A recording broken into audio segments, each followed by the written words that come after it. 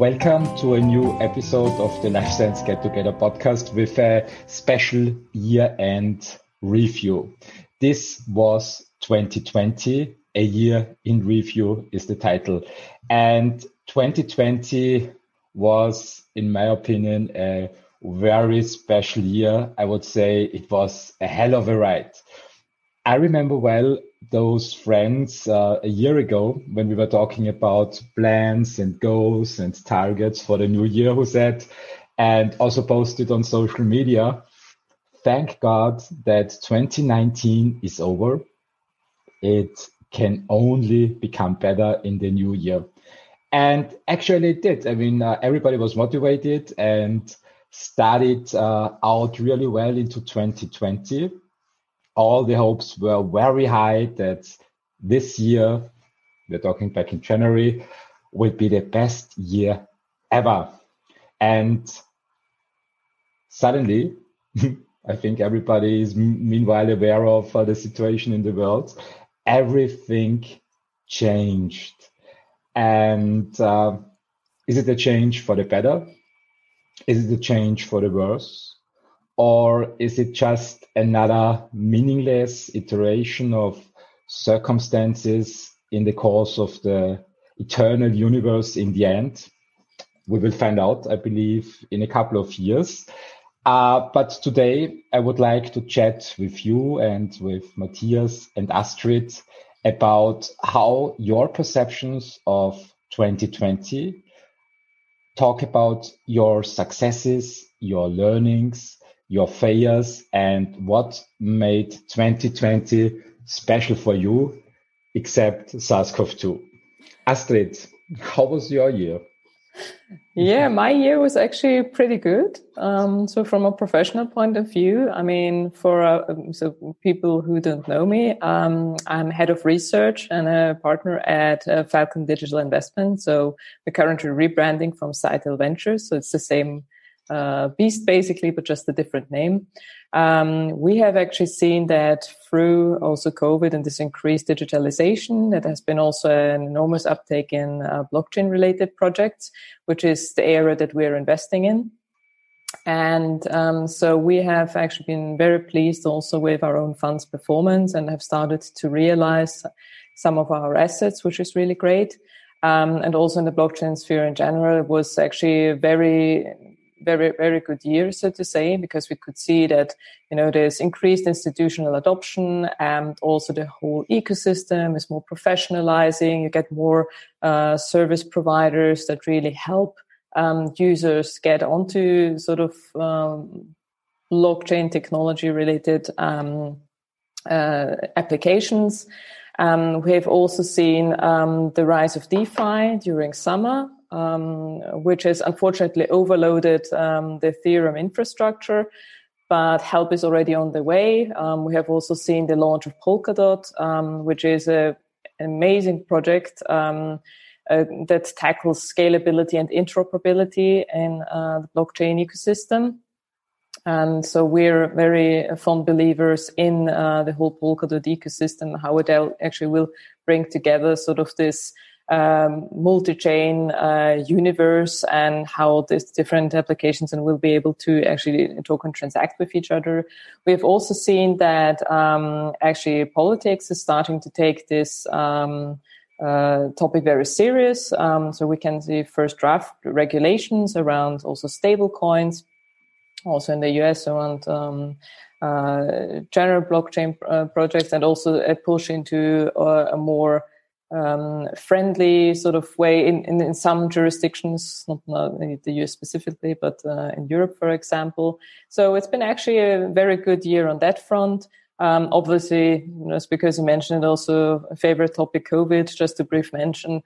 It has obviously also been a challenge on a personal level. So anyone who experienced a lockdown with kids knows that it's not very easy to juggle actually between, childcare and work, and then the overall household that comes on top of it. So that's been a challenge on that part, but I think we've managed quite well so far.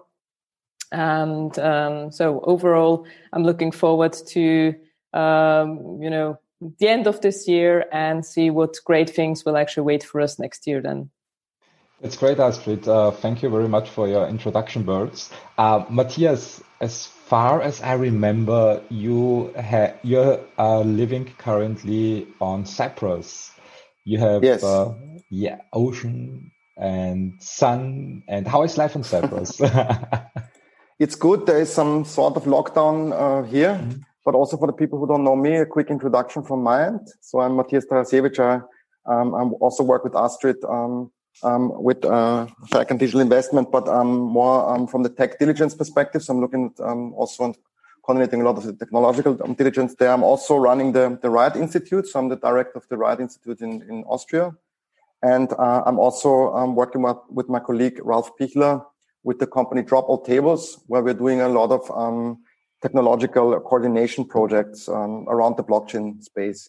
And as I'm also the one of the board members of the Open Source Hardware Association in the US, this year was particularly interesting for me, but it hit me a little bit in March when we have been organizing the Open Source Hardware Conference, which is an annual gathering of open source enthusiasts and hardware enthusiasts in order to investigate how we can actually bring this open source paradigm to hardware.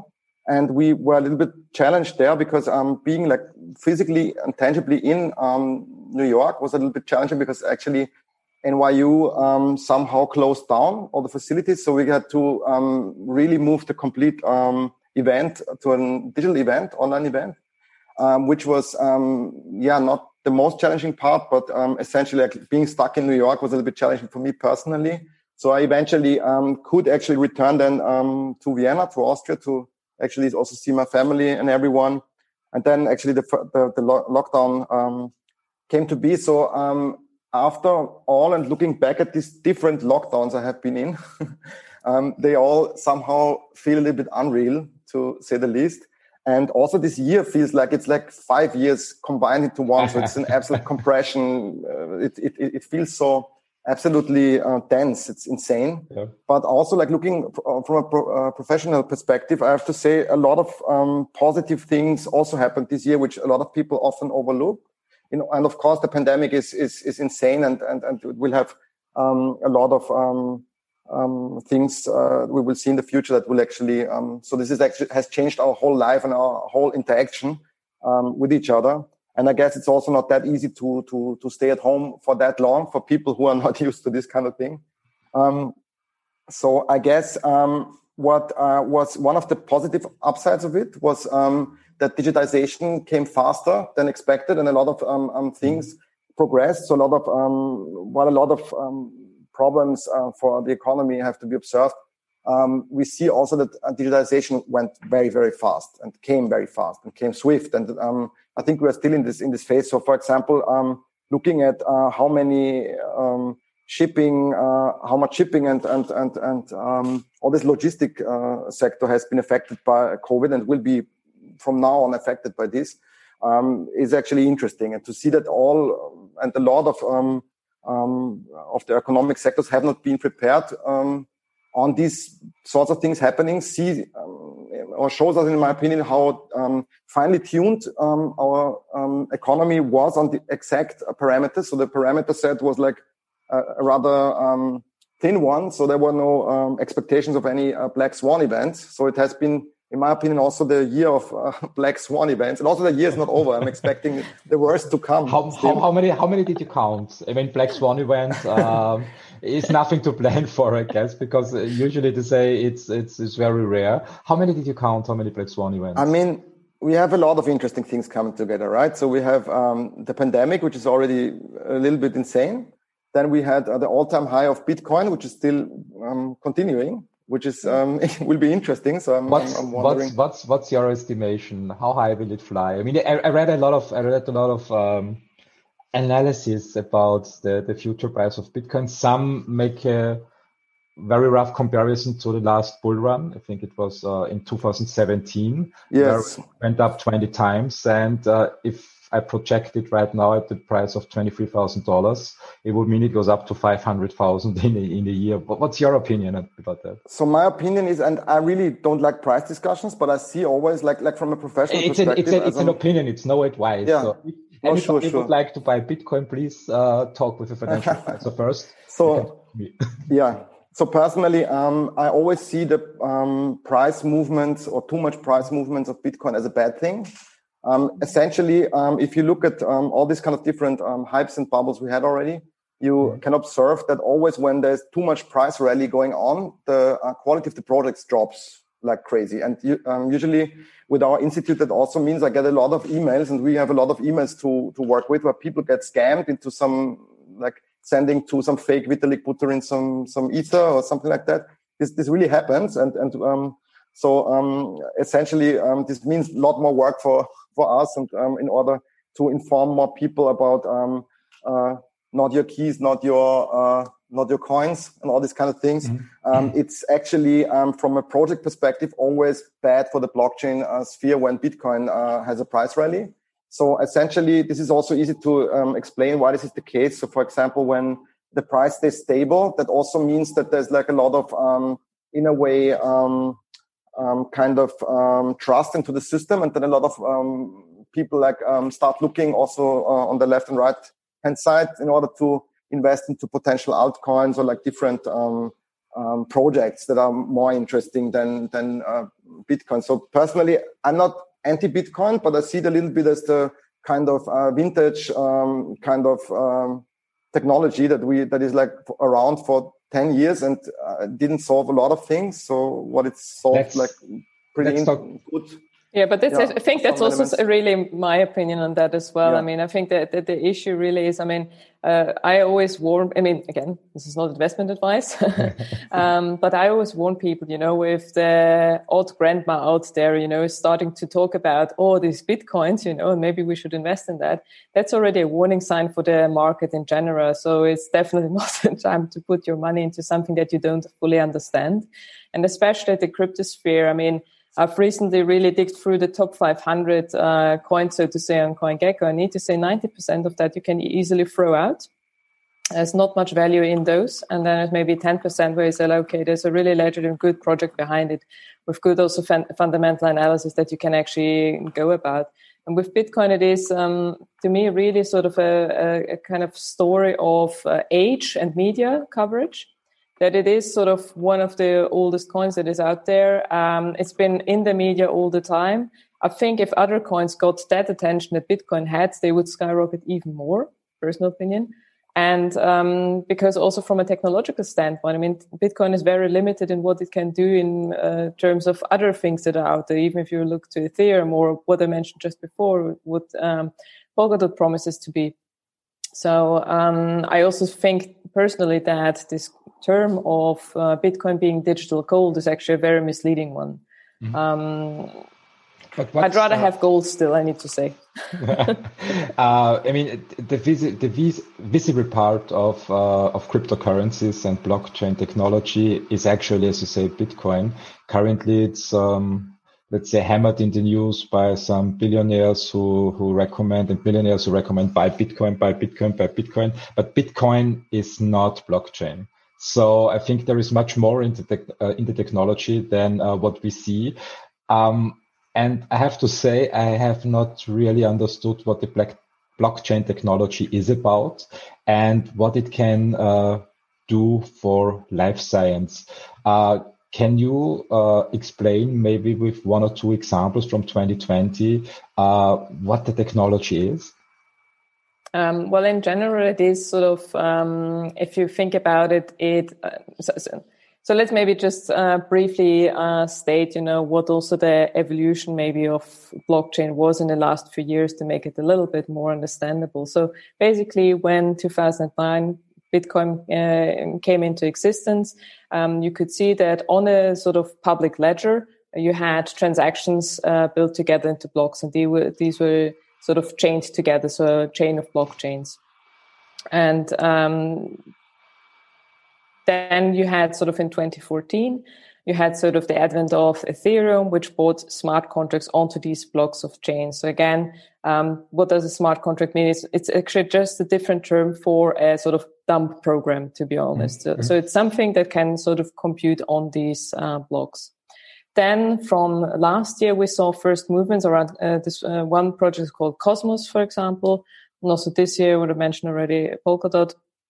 Projects that are trying to tackle the issue that you have these sort of isolated chains out there, and one of them is working for each other, and maybe you have sort of an ecosystem building on top of it, but it's not really able to transact otherwise with other ecosystems easily. You know, there are bridge technologies out there, but they're not being used as much as they could probably. And these really try to build sort of the internet of blockchains, so that really blockchains can actually communicate with each other, can sort of exchange tokens, but more importantly, actually exchange data with each other. Mm. And where can we see,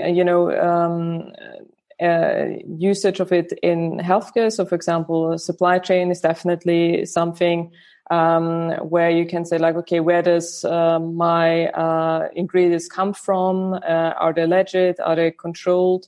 You can also put together sort of things in terms of what you have around, let's say, stock checking, for example, auditing, and also around democratizing really how you go about funding life science projects. So also for sort of through crowdfunding platforms. So there are many actually aspects on how you can utilize this technology also in healthcare. And I think it's all just being very much underused. For example, one also project that is going about reimbursements in the US is Chronicled, which I think is a very interesting project to look into. It's also built on Substrate, and sort of in this Polkadot ecosystem. And this is actually also a very interesting use case, because it is sort of blockchain infrastructure that was planned to be neutral. So it's not really built by one single entity out there, but all entities actually, so all sort of bigger corporates that you would know, actually sort of contribute feedback and requirements for this kind of infrastructure, but it is something that is really built to be neutral and also hasn't gotten investments out of that reason. So I think this is also sort of a way to see, how this technology can actually be used. But Matthias, maybe you have also a different view on that. Definitely. So I think while blockchain had its momentum already some years ago, I think like we see a lot of like interesting things that came to the surface, especially in the during the pandemic. So as Astrid, you explained, I think a little bit closely, was that we have a very different amount of blockchain these days. So there's not only Bitcoin as the first blockchain or the chain, which was called the blockchain in the beginning, but we have like a multitude of different chains in the meanwhile. So the most used these days being Ethereum. And while Ethereum is actually, or was the first kind of decentralized world computer or decentralized computer that would actually be able to trigger specific computational events such as smart contracts, Ethereum is challenged already. So there's a lot of different chains out there. And I think what in blockchain was relevant, especially in 2020, was that there's some kind of next level chains that appeared on the horizon, which, for example, as you mentioned, Astrid, is Polkadot, but also we saw other similar chains with different aspects in this regard. So with like different approaches to the same problem. So we saw Ava, Avalanche, and we saw also different other blockchains tackle this kind of interoperability and the situation that this kind of connectedness between systems and even trying to be compatible to the Ethereum layer. So while this doesn't sound like a big thing, it is though, because even in the medical industry and in the healthcare industry as such, we see a lot of startups that are working with blockchain and trying to use specific elements that the blockchain somehow gives them or brings them in order to be able to create an added value for their products or for their supply chain, as you just mentioned, Astrid. And there's like a lot of other elements as well. So, for example, supply chain being just one, but we have other examples where you might want to kind of make sure that you have this kind of consortia that can actually, for example, make sure that a certain information, so-called oracle, that is automatically, in a way, in a cryptographic way, also accessible, is governed. So these are, for example, it's maybe a little bit of a kind of detailed topic for going from introduction to blockchain to oracles. But think of it like everything that is not on the chain is not you cannot really automate or like write a smart contract with, because there is a lot of things that are happening in the real life, and for that you need so-called oracles.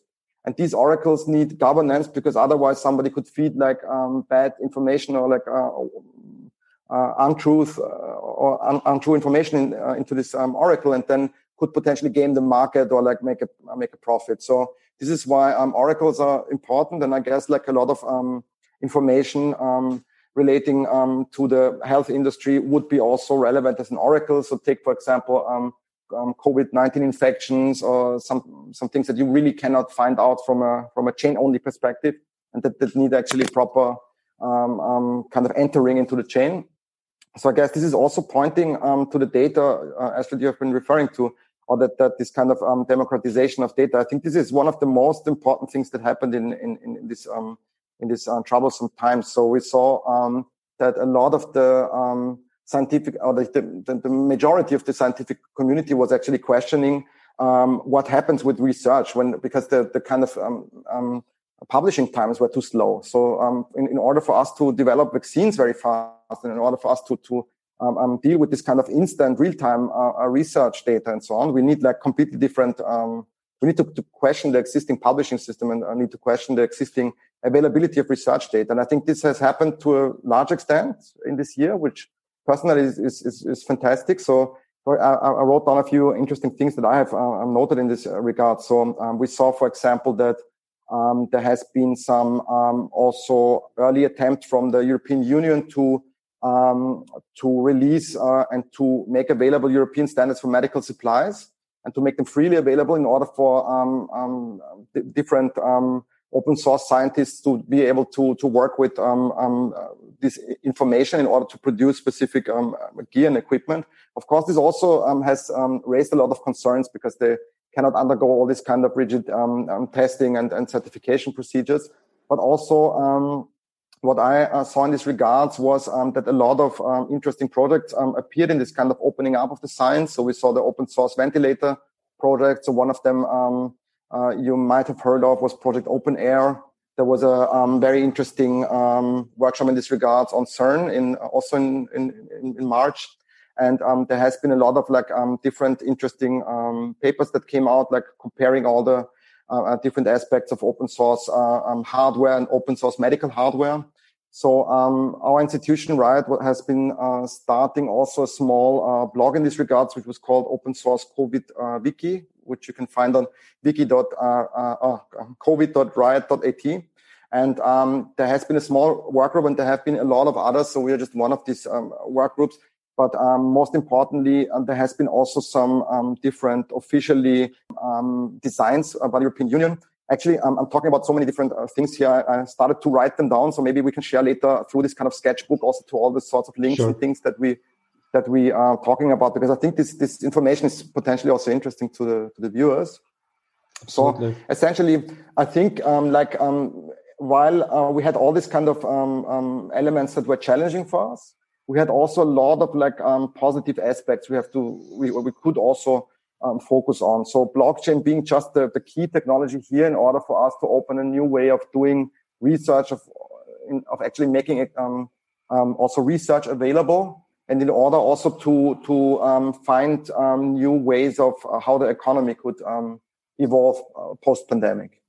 This would be an interesting question, especially when we are coming to diagnostics. And talking about diagnostics, in Austria, we have a company that I think also, meanwhile, everybody in Austria might know. It's Symptoma. His CEO is Chamana Tekwi, who is joining us right now. And it would be very interesting to hear, Chama, how the year for Symptoma was in 2020. Yeah, thanks for having me, Christian.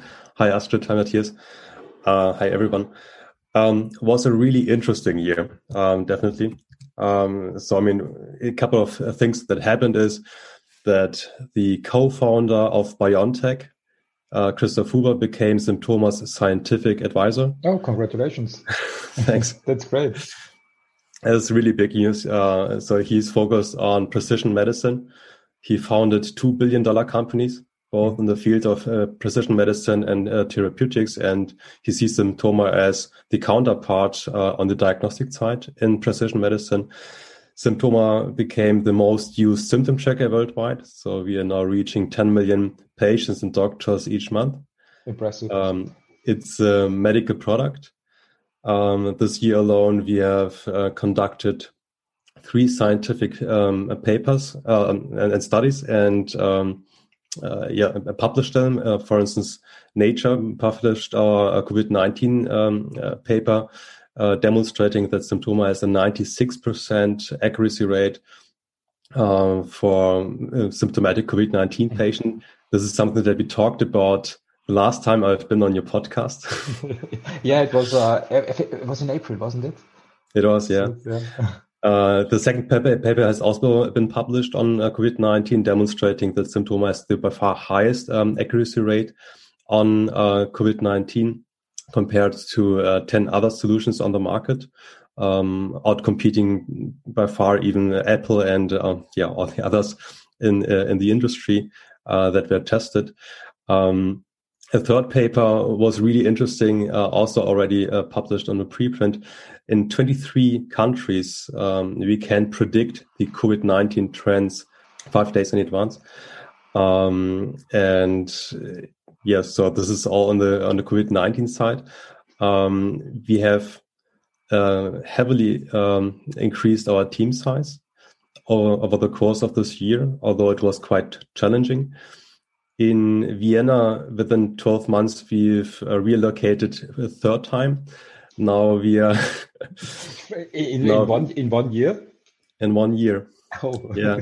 So now we have a whole floor in a skyscraper where where Austria's public social security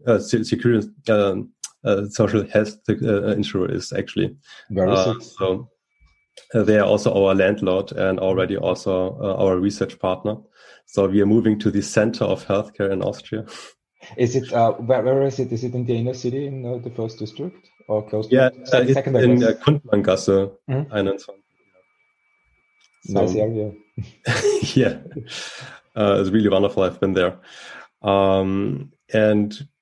so those are just some of the small achievements. I think the biggest have been especially the team and how they were capable, even in home office, to not only have the innovations on the market, reaching a lot of users, but also scientifically proving that how accurate it is, and then also. Then, of course, comparing also to what else is happening in the market. Last time, Astrid, you talked about COVID-19 cowboys, and we have actually proved that in our second paper. So, thanks you for the inspiration, by the way, to see really that it is not that easy to have a solution like that, even for COVID-19, and that it's actually, I would also say, somewhat dangerous to have solutions out there that have not been scientifically tested, not transparently tested. So I hope you're just giving an idea to be more rigorous in terms of what kind of products in healthcare we are bringing on the market as a society. We are also supporting, we have been contracted by the European Commission, by the Austrian government, by the city of Vienna, by health insurers, hospitals and companies in order to help not only fighting the COVID-19 crisis, but also thinking beyond what is going to be needed. A fourth paper is on the way where we are demonstrating the COVID-19 accuracy also in combination with PCR tests. So saying, well, at Symptoma, you had a really high score, and how predictive is this high score for an actual COVID-19 diagnosis? And on a personal side, I got married during this year. Thanks. And that's the best news. Yeah, and then also to my big surprise, I've been nominated as Austrian End of the Year, and to my biggest surprise, I actually won for my research at Symptoma. Thank you. So it's you're the first celebrity then on our podcast. I don't think so, but thanks for flattering. I was really surprised, and so I think I was the first one in history for the awards to be receiving the award in a wetsuit, because they were actually fooling me. They just told me, "Yeah, I am one of the finalists," but they weren't inviting me to the actual gala dinner. And just said they just want to have a video recording of me jumping and swimming in the lake, because they heard that I am doing this quite regularly, even in the winter time. So there were 5 degrees Celsius outside, and so wait a minute. What are you doing? Explain it a little bit more, please. Yeah, of course. So a part of my morning routine is not only waking up early, like today it was 3 a.m., but sometimes also at midnight, having a workout, and then actually swimming in the lake, regardless whether it's summer or winter. What lake? I'm curious. Like the lakes in around Salzburg. So they have for all the viewers outside of Austria. So it's not a spa. So no, it's not. And you do it in winter. I mean, in winter it's freezing cold. So it's really freezing cold. It is, yeah. But still, the water is it's somewhat fine. I mean, you can tell the temperature of the water if you actually listen when I'm swimming, because when it's really cold, I'm still swearing. and in March my swearing stops, so my neighbors know that it's good enough. And how long do you swim usually? It really depends. So of course in the winter it's not that long. Of course if the lake is frozen, I only have like a little spot to go in, and you can't really swim. It's just being in the water for the fun of it. But then in the winter, it's like a couple of minutes, and then normally it's of course more. And I listened to a podcast recently. It was from Lewis House, The School of Greatness. It's an interview done by I interviewed Wim Hof, who is also a strong advocate of living and swimming and doing everything in the cold. What's your opinion on him, on this Wim Hof method? Stay with us. We'll be right back.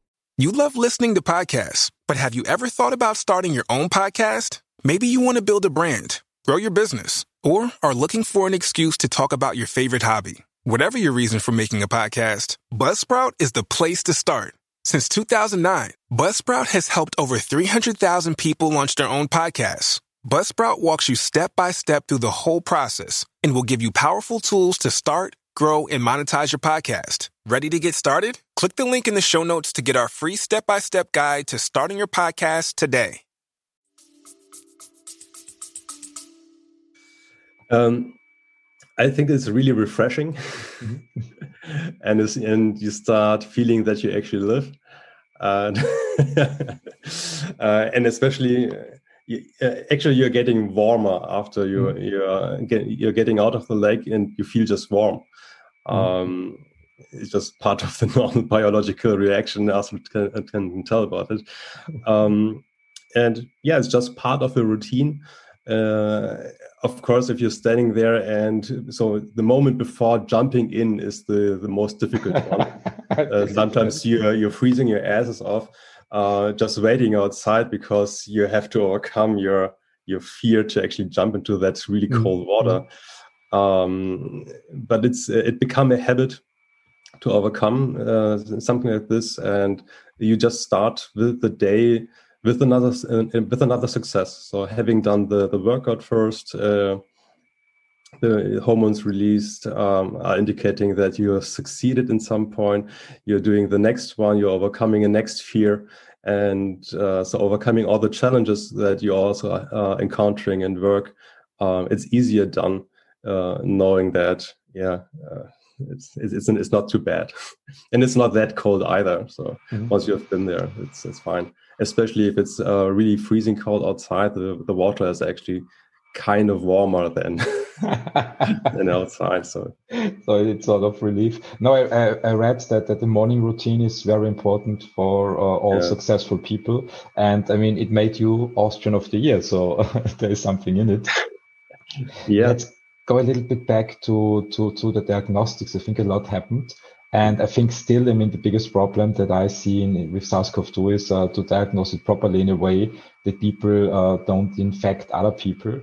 So as far as I understand, and I saw your solution, it's possible to, it's my understanding, but please correct me if I'm wrong, that someone who is infected or fears infection can get diagnosed at home very comfortably. And if your test is positive, then you can link it to a PCR test so that you narrow down the people who really go to testing. Did I get the right picture of your solution, or is there something screwed up in my mind through media? No, you got it almost right. So the important part is that we are not making the diagnosis. It's just about screening and assessing the risk that you might have COVID-19 and helping the government in order to prioritize your case and the resources like the PCR test. And then it also helps to bypass the call centers because most of the time the people are all calling at once as it happens, and then even the 40 people that you have in the call center won't be of much help. And this is why the chatbot is it's quite convenient for the Viennese. So within 24 hours after it has been announced that our chatbot is helping screening the Viennese for COVID-19, the AI has processed 1.5 million questions and answers, and was quite a great relief, I heard. And then, yes, the PCR test results anonymously are linked back to our test IDs, which are also anonymous. So essentially, we know which of our assessments were actually eliciting a positive diagnosis.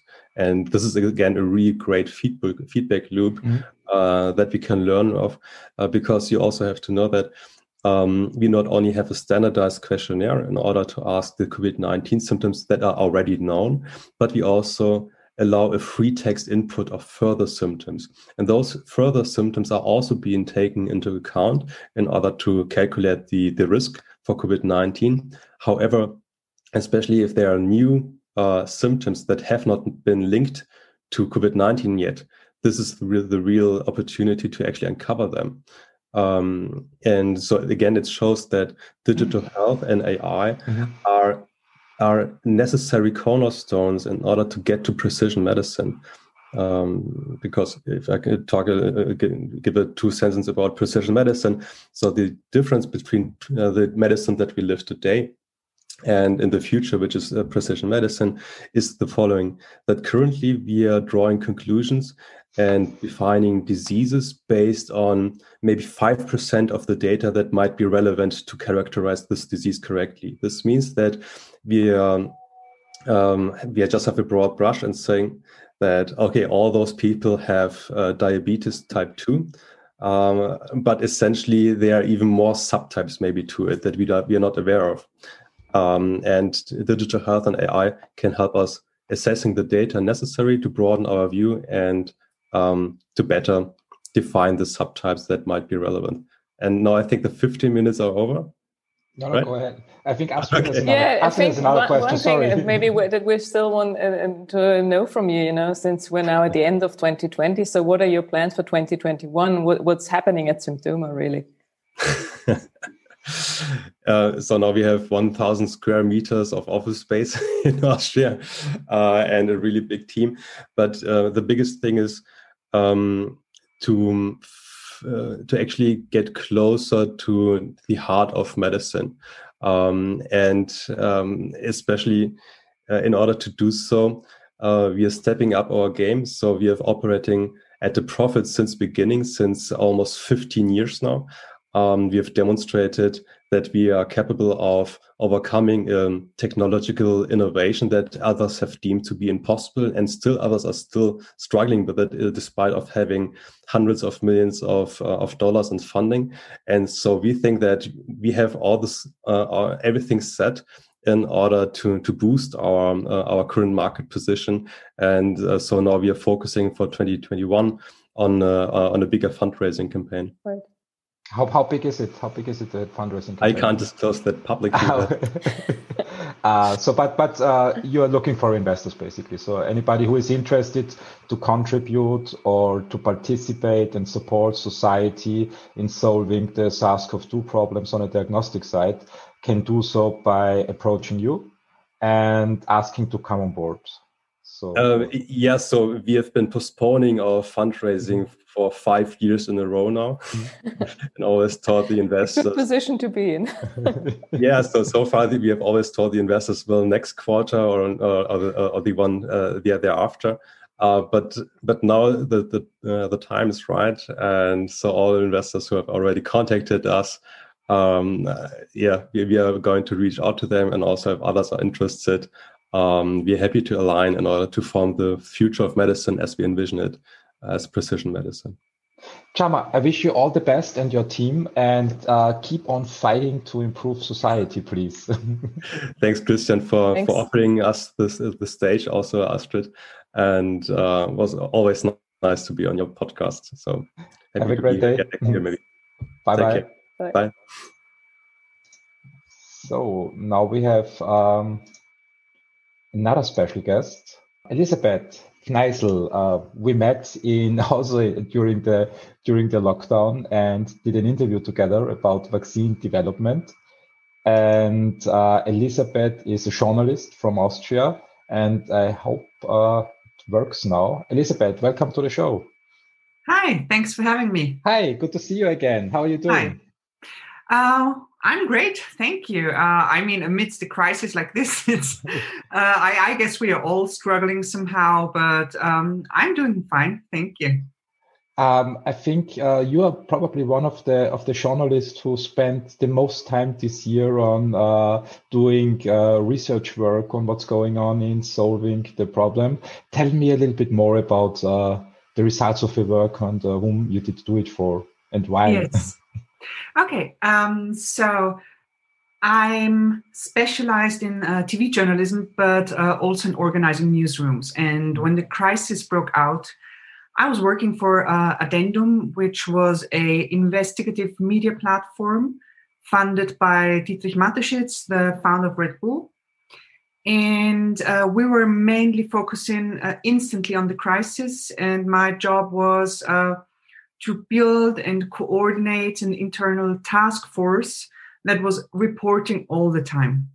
And so the first challenge we had, and there were huge challenges, was that soon we found ourselves sitting at home, and usually we are all in a large newsroom, and it's easy to communicate because I just can ask any of my colleagues, hey, we're still waiting for this article, hurry up and stuff like that. But instantly the amounts of emails and texts and phone calls went through the roof. So while the events were rapidly changing all the time, so there were news every day, so many stuff to keep an eye on and to monitor and to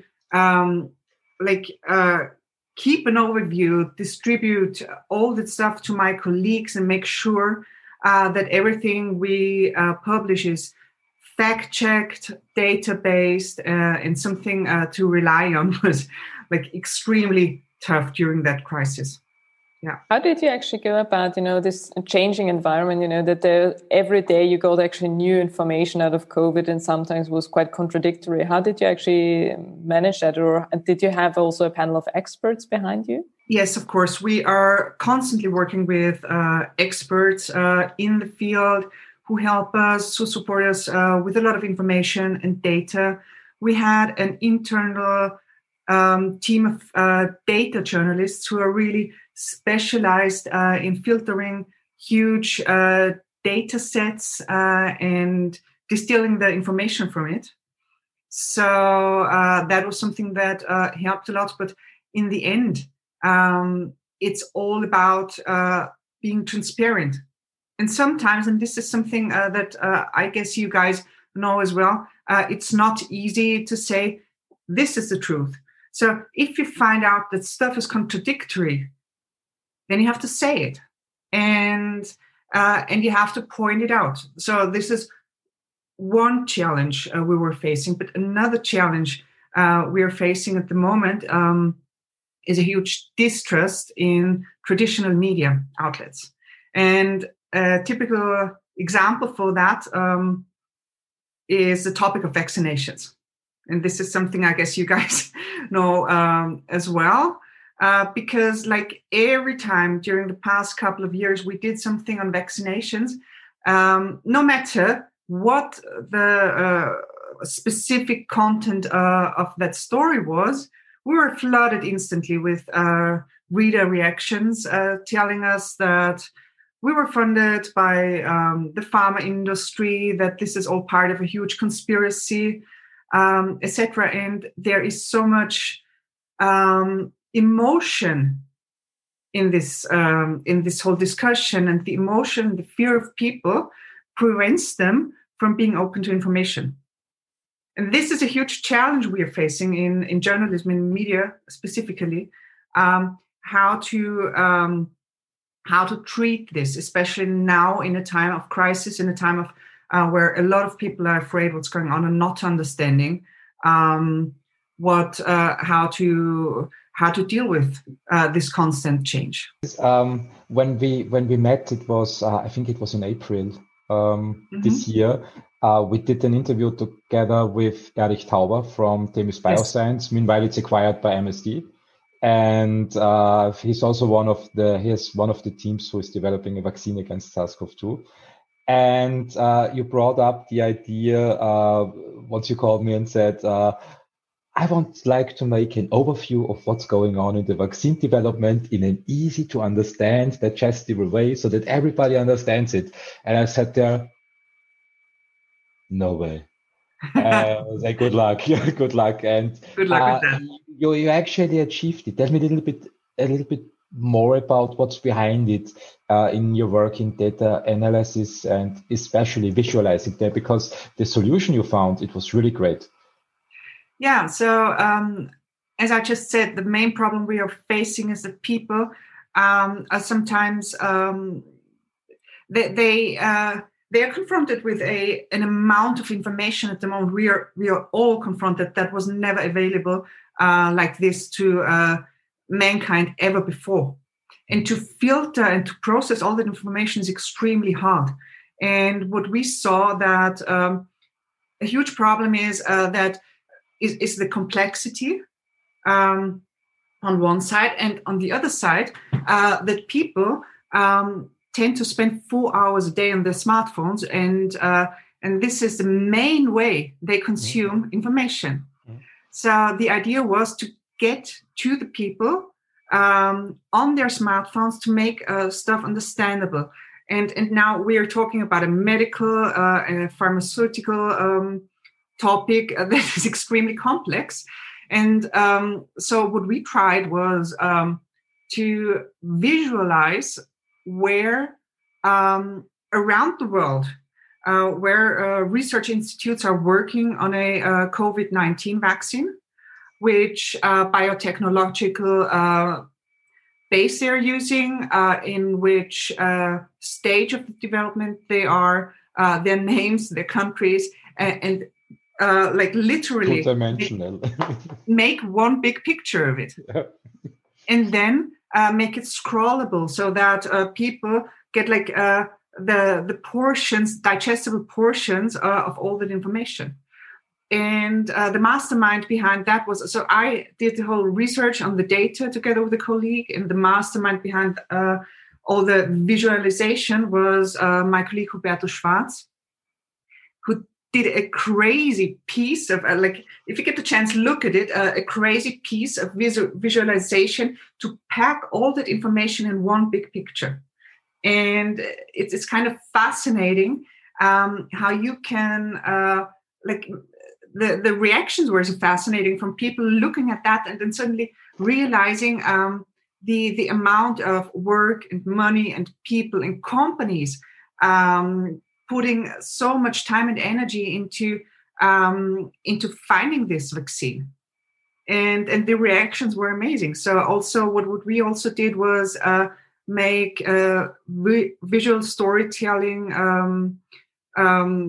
content pieces about how vaccines are developed. So from the lab to the vaccine that gets injected, for instance, then on logistics of developing vaccines and why it takes so long.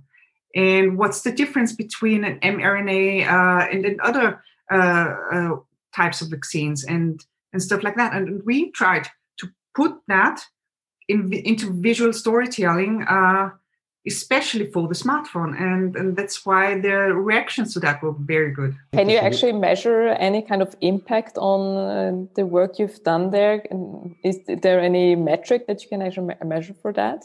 Yeah, of course. So our metrics are hit rates, and our metrics is the time spent with our content, and we can measure that, and we get all the data.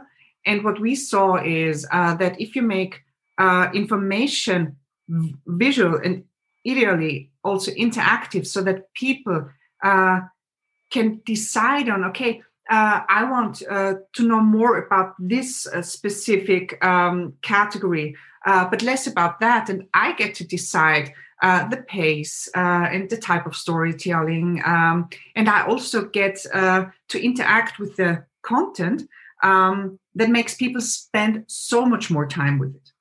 And this is something I've been experimenting a lot now lately with my colleague Huberto Schwarz, which I also mentioned, and a director working mainly in documentary films, how to make content visual, and especially very complex content, big data, stuff like that, that is hard to get over to readers or listeners or viewers, but that is extremely important and contains so much, so many interesting stories to tell. So this is something we are experimenting right now at the moment, with the aim to offer that services to media outlets, because at the moment, also due to the crisis, funding is a huge topic, and a lot of media outlets don't have the resources to do that type of work. But we also want to offer that to all sorts of companies who have complex data and, let's say, very complex, are working on complex topics that are not easy to explain to a to someone you just meet on the street. You're doing really a great job. When you confronted me with your idea of making a simple and easy to understand overview about the vaccine development, I said it's impossible. And 2 months later, I looked at it and said, well done. It's a real masterpiece. And I think it's absolutely necessary that people like you support the industry, because, as you say, currently everybody is interested in science, but science is not easy to understand. And scientists usually don't spend a lot of work in making the science understandable, because it's not their job. So they have other priorities, they have other things to do, they have to push the science forward and not work on make it teachable to everybody. And this is something that you really solved very well. Then thank you very much for for your time. Thanks for having me. Continue with your work, and maybe you send me the link to your graphics, and I can put it in the description of the podcast. Yes, that would be nice. Yeah. Super. Have a great day. Thank you so much. Thanks a lot. Thank you. Thank you, Astrid. Have a great day too. But what else was going on, Matthias, in 2020? Except SARS-CoV-2. So there have been so many things. Where should I start? So maybe we have all experienced for the first time also that this kind of centralized infrastructure is also not that can fail, so or can actually have a blackout. So we experienced, for example, a few days ago a massive global outage of Google authentication services. So a lot of Google Drive, Gmail, and so on was offline, which is actually relevant. It is still considered the killer application actually of the internet. So I would say email is definitely the most used technology out there. Still, and Gmail is it still the most used? It still is, by far. It's out. It's like everyone has at least one email address, if not more. So, and is actively using it. And there's a lot of traffic still going over the email protocol or the mail protocol. And Google and Gmail by far is dominating the whole sphere. And this was actually a big problem, as there is also digital identity services linked to all these kind of things. So there's federated services where people log in, and an outage of 1 hour is massive, which is what happened. And so people are starting to look at decentralized solutions for these types of services. So we see especially that in times when everything has to actually be quick and has to work very fast, that even these centralized services are failing us. So even if they are, so to say, too big to fail, we see all that kind of black swan events again coming up. So I guess this is something where also blockchain can help in the future, especially looking into infrastructure and how hard it is to upkeep or to keep infrastructure up. So we see also that we have some interesting financial developments and economic developments to observe in the next decade, especially since there will be a lot of like taxes, not how to put this in words. So there will be a lot of unexpected different financial situations for a lot of statist actors happening within the next years. And so we see, in my opinion, a lot of, or maybe a huge hit on infrastructure. And I see also in this regard an interesting aspect in decentralization, because infrastructure has decentralized already, looking at working from home, for example, or like gearing up, or like having, making sure that there's enough and proper equipment to work from home there. So we see this kind of decentralization of infrastructure happening, and people not really utilizing it so much. I think this is an important point, because this was really a huge change in this year, working from home. How was it for you? How did you perceive this change from staying in an office now to being relocated to your house? So for me, this was actually a little bit more like plannable, which is nice. So you don't have to commute so much. So this is very positive. On the other hand, I see this as a big problem also, because people expect you online the whole time, and you're available the whole time. So it means a lot of kind of working very late. So I guess like for people with family, this might be really, really challenging. So looking in my surrounding, like friends with 2 kids that couldn't send their kids into school, were like absolutely on their limits. So these kind of things are, in my opinion, worse. But looking at the whole R&D scene and maybe more of the development culture, a lot of people had a lot of work. So there has been, due to the massive kind of amount of digitization, a lot of work for developers, a lot of work for startups as well. So I guess there was a crunch time. What's the right term in well, this is kind of term in US venture or like startup industry. I guess this was crunch time for everyone, and especially for researchers and for developers. But I guess it was also a tough time still for everyone. And while it's not so hard on me, because I can work from home and I can work and I'm like used to that, I guess what is positive in this regard, you can reach everyone, so people get used to all this kind of instant messaging and like for example utilizing the mute button on the conference calls. This is something a lot of people learned, I guess. Yeah. So I see also this kind of global perception and global learning of how to use a remote teleconferencing software. It's fantastic in my opinion. So So I remember this kind of in March and April, all this kind of very poor audio quality calls where you had these people usually, like doing all these kind of things while calling, like sorting all their home equipment and so on.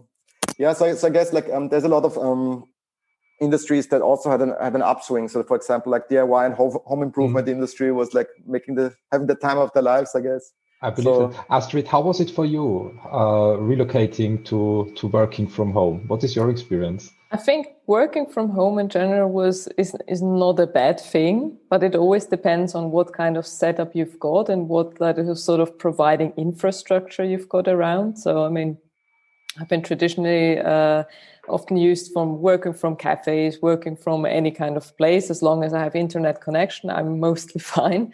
But what really was an issue was beginning of the year when basically school and kindergarten facilities closed down.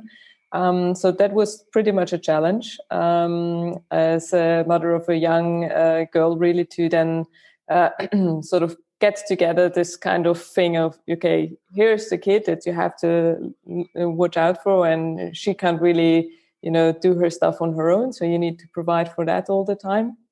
And then there's also work. And suddenly, with Matthias, as already said, this work-life balance has shifted quite strongly. So suddenly the sort of borders are very much blurred of when I'm actually in the office and when I'm actually a private person.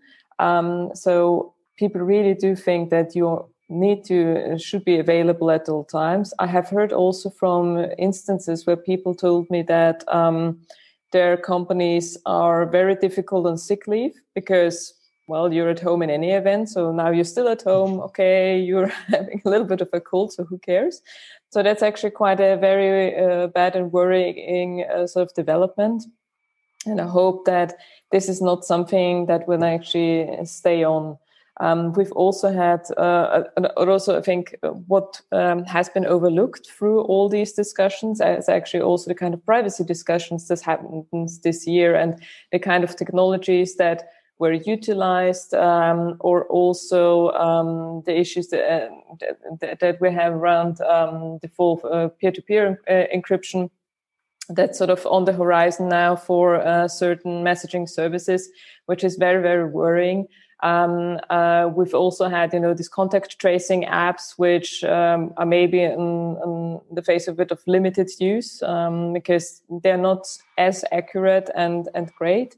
And also there, it's sort of double-edged sword. Also, if you think about blockchain technology, guys, which is sort of the camp that we're from, is that it's sort of a great technology to make connections visible, transparent, but it's also a danger in itself that it's actually a perfect technology for mass surveillance as well. So I think there is always technology that you can use it in a good way and also in a bad way. And so it's been a very interesting year on that front as well. The home office is definitely something that changed tremendously. I remember last year, I always thought that I'm working from home now for, I think, more than a decade. And I know how it works. So I know how it is to have a video call and a telephone call. And I didn't realize that I didn't know. So this year, it changed tremendously because what I learned that before 2020, the usual video call was with an iPhone. But not actually the video function on. So we were using it like a telephone conference. Yeah. And I was sitting at home, not dressed very nicely, with the iPhone somewhere, and I had my earbuds and we're just talking. So in 2020, I think it was in March, the first time I got the message, Christian, why is your camera off? I said, yeah, we have a video call. Why should I turn my camera on? I said, we want you to turn your camera on now. I thought, oh, damn, I'm not really dressed up to have a video call. So people got more and more demanding to see people. And I think it's a natural reaction because we canceled all conferences, we canceled all real life meetings. So the natural wish to interact with people and seeing them came also to the video conferences. And as a result, I mean, when I look at my office now, I have these ring lights, I have 2 webcams, I got a microphone. So I think a big push. I think you will also wear digital clothes soon. So I think there's also a push of the digital arts industry in that front as well. But what do you see? What do you see coming? What is your vision? Well, my vision, I don't know. I mean, it ranges from everywhere between Star Trek and Star Wars and whatever. But I think there are definitely some interesting things on the horizon for next year, and I'm very much looking forward to the intersection of blockchain, IoT, and AI. So the whole interplay of blockchain and hardware, I think, will be something very interesting to watch for next year. Matthias, how do you see it? So I see, and I want to actually follow up this topic that Astrid started, which I don't know how I could forget this, but actually in 2020 we saw that privacy is under such huge attack. It's insane, actually, especially in the European Union. And I'm really happy, Astrid, that you brought this up. We see this kind of attempt to block end-to-end encryption. So while there's a huge debate already for years and years and years to actually before 2020, we see that this actually becomes a much more kind of actual and pressing topic. And what is actually sad to see is that a lot of things get actually passed through in Parliament all across Europe as a kind of a small kind of extra to huge COVID kind of relief plans and so on. So this is something that will actually be researched, or has to be researched within the next month or years still to come. But we saw, in my opinion, a huge kind of setback for privacy movement and for this kind of for all sorts of like different attempts to make like the individual privacy existing and like corporate transparency happening. This is also a term I'm quoting here, which is from the Chaos Computer Club, and it's already 30 years old, and is defining this constitutional idea from the Chaos Computer Club that the individual privacy should be kept high, and the kind of corporate transparency should be at least something we would actually agree to. But I see exactly the opposite happening. And while a little bit more privacy would actually help everyone, we see also a huge and absolutely insane rise in cybercrime and in attacks. And we saw this also in the past days. Of course, this was also everywhere in the news. This is a huge problem, and we cannot overlook this problem anymore. And I think the reactions, though, are the wrong ones to make everyone like a very transparent citizen, and to surveil everything cannot be the right answer. This is especially a problem when we look at health data, and that data which is like very problematic if this would be like available to everyone. And I guess like this is where we have a lot of things as researchers, but also as Europeans to look into, and a lot to tackle. There's a lot of bad things that happen that I guess we have to essentially make sure that we revert some of them. I mean, this contact tracing was just the beginning, and a lot of bad things already happened. That the discussion was huge in terms of contact tracing, but there's a lot of other things also at stake here, especially looking into the current interpretation of different experts in this field of data privacy. I guess we might see a lot of backdoors being inserted in end-to-end encrypted messaging software such as Signal or WhatsApp and so on. So this cannot be the right direction. And I think we see a lot of problems when it comes to the European rollout of all this kind of surveillance technologies. So I hope to see some change after the pandemic craziness, a little bit after the fog clears, so to say. But let's see how this evolves. Contact tracing, I think, is a good hook point for our next two speakers. Not so much the contact tracing, but we're coming back to the secrets of diagnostics when it comes to SARS-CoV-2. This year, I think everybody got familiar with the term PCR test, but nobody understood it. So I thought it's a smart idea to asked two specialists from our network to explain a little bit what PCR tests is and what diagnostics can deliver and cannot and what the future is. And welcome today, Irina, back to the show, and Albert. Hello, Christian. Hello, everybody. Now I'm here. Hi, good to see you. Hi, Albert. Irina, how was your 2020? I can't explain. I'm looking forward for the next year that it will be better. Mm-hmm. And work-wise, how is it going? Yeah, there's still a lot to do. We are at the beginning of the respiratory disease season now. Mm-hmm. So the next 2 months, will be very exhausting for everybody. Mm-hmm. And what's your take on PCR testing? Is it still the gold standard, or do you see, in Albert, do you see something different coming in diagnostics? Well, I think for the detection of the virus, PCRs will remain the gold standard. I don't think there will be anything else.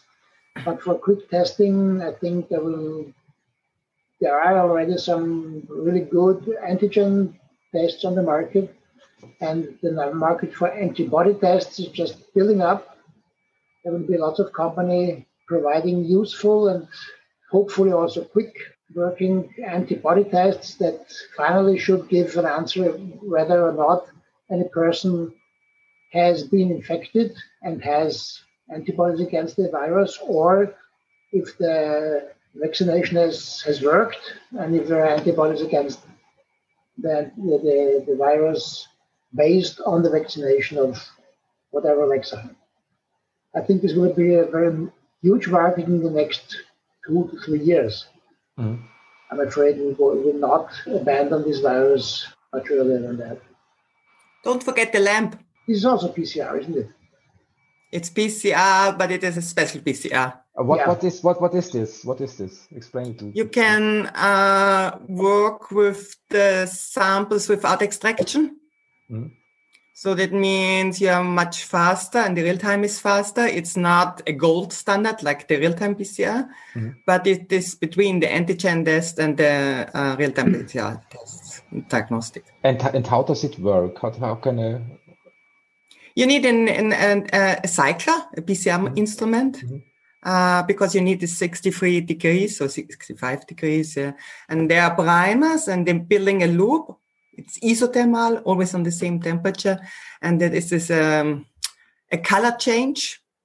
So you can easily work in the field with the instrument. So in front of a hospital or whatever. And it's much faster, So for screening people. So for antigen tests are only for 6 hours maybe, or maybe, let's say a day, the diagnostic.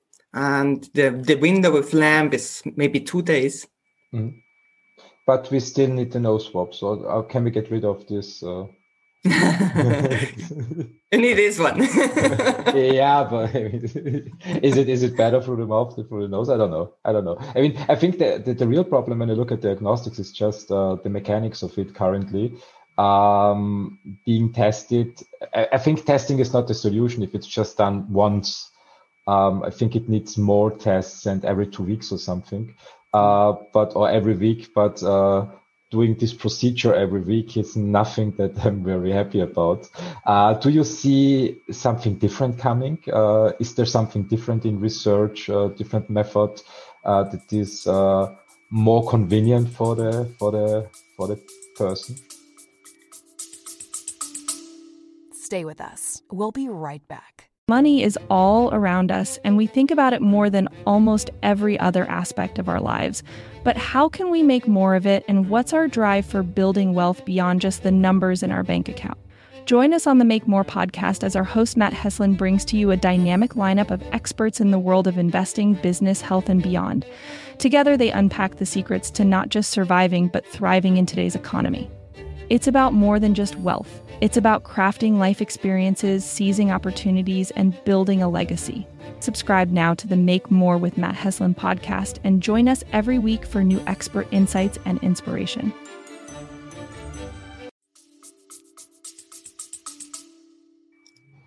Yeah, we call it the gargling test. Gargling test. Yes, that's it. Yeah, that's the easiest thing yet, but you can't do it with children, with small children. That's not possible. But I think we should point out the principal difference between the antigen antibody tests and the antibody test and the antigen test. The antigen test, as well as the PCR tests, whatever workout they are performing, detect the virus. And the antibody tests will give information if anybody has working antibodies against the virus and therefore is protected. So this will be the big difference, which is not really abroad in the market now. But if you have a positive antibody test, like any other diseases, you are protected and you don't have to be afraid of any infection by anybody. And the next step will be, and this will be a very interesting part of the research, if you have antibodies, you are protected yourself.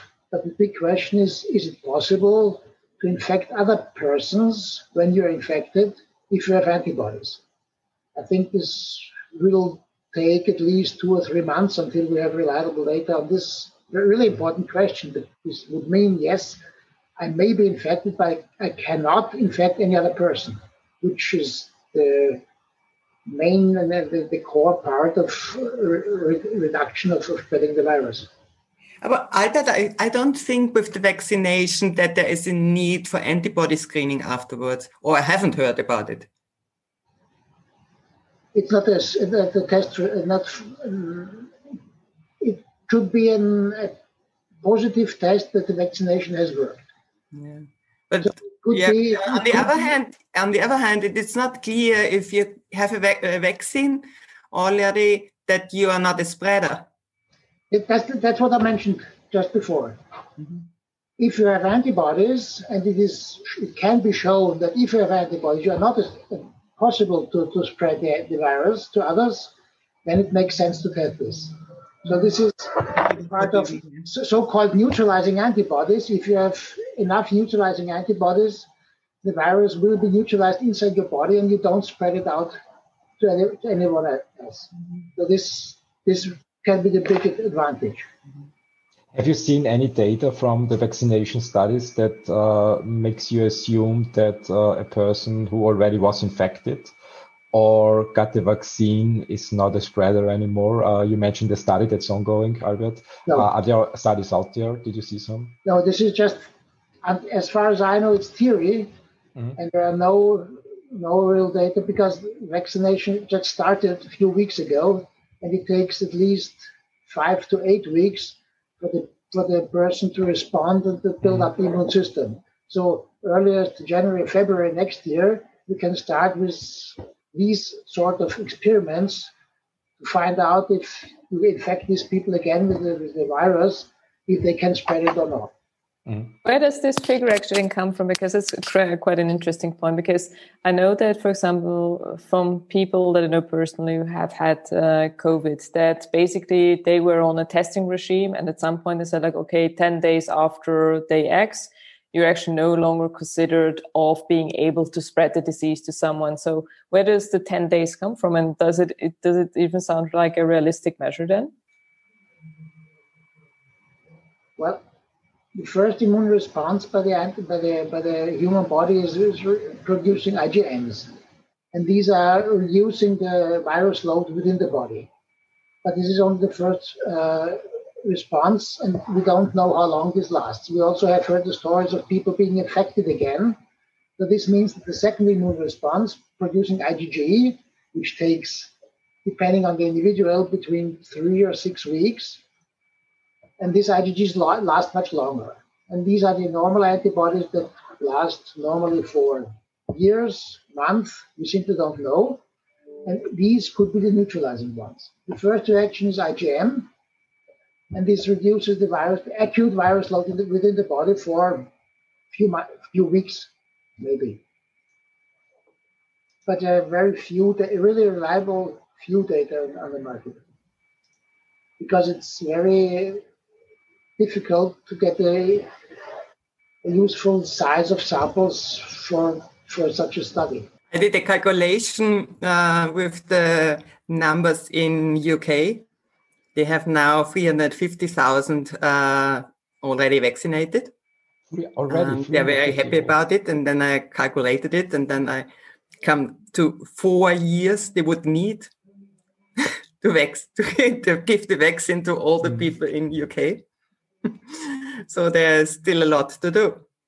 Well, of course, it takes some time to get the vaccines out into the field. And it's fascinating for me that most of the producers of these vaccines have been producing for at least 6 or 8 weeks on stock, relying that the regulatory release will be done. Otherwise, they can throw it away. It is today. Yes. It's assumed to be today. Is sitting now together. I think for Europe, yes. Yeah. I think the whole industry got speed up. I heard from, I think it was Lonza, that they have built new factories that are fully automated to keep pace with the production speeds they need these days to get the vaccines out on the market. So it's really amazing to see that. But as far as I see the situation, I think also next year, probably social distancing, hygiene, staying home when sick will help to avoid spreading the virus. What do you think? So. Sure. I mean, but that's nothing new. It's true for every infectious disease, however it is called. If you're feeling sick and if you have a coughing or sneezing or whatever, please stay at home. But already our grandparents knew that. Yeah, this is smart. I mean, there is also a project in Vienna going on with these common cold boxes, which under that circumstances, which I don't understand. I just thought, what should I do if I really get sick? So the response was go to these common cold boxes, but it means I have to have a walk of at least half an hour through the city. And when I'm contagious, is it really a smart idea to go out to get tested and then go back home? I mean, it's a spreading event in my opinion. How do you see it? Stay with us. We'll be right back. Coaching Conversation 2024. This podcast is 100% dedicated to leadership and leadership within the workplace coaching area. We work with companies throughout the world teaching leaders how to coach their employees. This podcast is dedicated to teaching specific strategies, frameworks, coaching models, and now artificial intelligence strategies to help leaders drive greater teamwork, collaboration, cooperation, greater attitudes, better motivation, coaching career development, just to name a few. I hope you'll check out our podcast.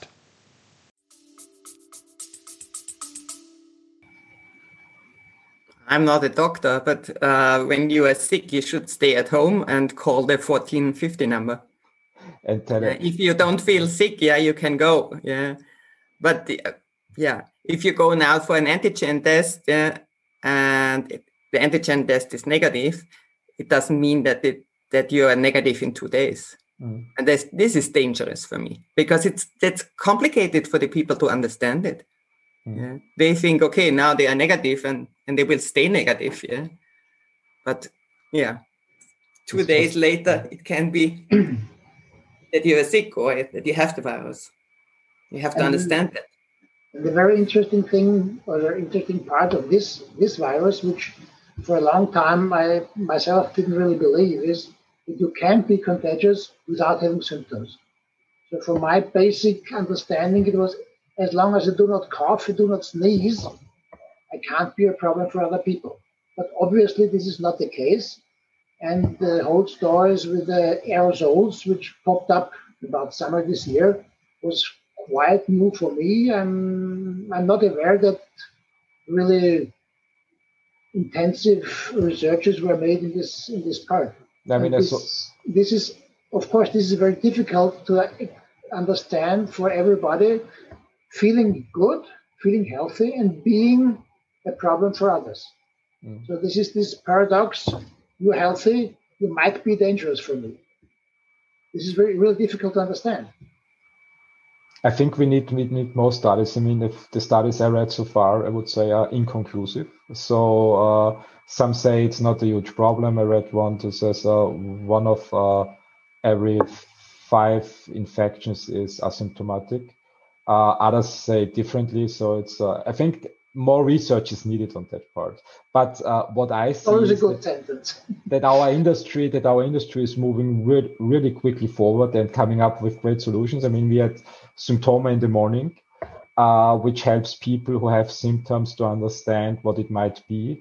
What I miss a little in Austria is the rise of telemedicine. So we have 1450, which is a great thing. But still, if I want to have a real diagnosis, I have to leave the house. And people with symptoms definitely are contagious. So I think this is still for sure and didn't change. So putting more telemedicine to work in Austria maybe would help.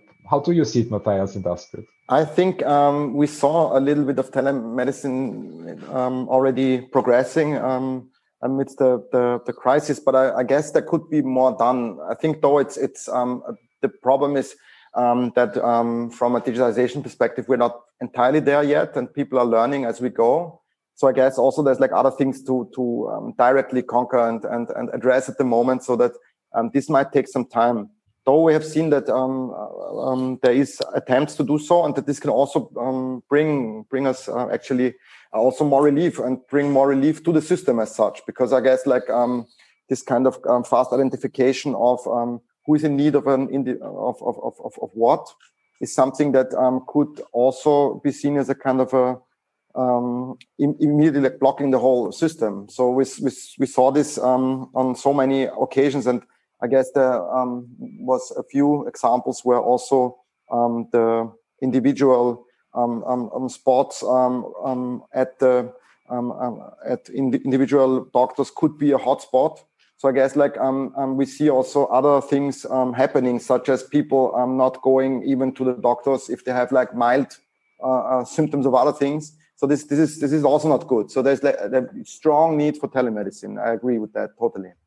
I think also in comparison, for example, I mean, Germany, for example, allows telemedicine or applications to be put on prescription, which we, until I know, don't have that in Austria as well. So I think it's something that we can also consider for the future, really, to put in there. And also, I think that in terms of, with picking up diagnosis and about the symptoms and such, but let's not forget also the psychological issues that people have faced during lockdowns and after lockdowns and all the things that are coming around. And there's sometimes, let's say, it's not very clear, how long some of these support mechanisms are actually held up, because I think at the beginning of the year, there was just 1450, and then there was also a kind of psychological helpline there as well. And that got turned off and hasn't been revived yet since on that kind of level. And I think this is something where we'll see effects lasting even longer than what we've got from, vaccinations, because people suddenly think about, OCD, and they clean their hands even more often than they really need to. Actually, they get it to a level where they harm themselves a lot, where you can see that, they already got all kinds of lesions, and where next effects will actually come on top of that, where other infections will then come and take over, which are equally, unwelcome. Albert and Irina, thank you very much for joining. I wish you a Merry Christmas and a good start into 2020. For all of you. And please keep on researching and pushing science forward. We need you. We'll do that. All the best to you all. Thanks. Bye-bye. Bye. See you next year.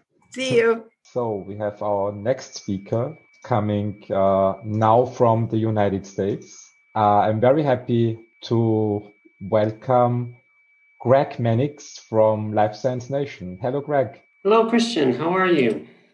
I'm fine. How are you doing? I'm fine, thanks.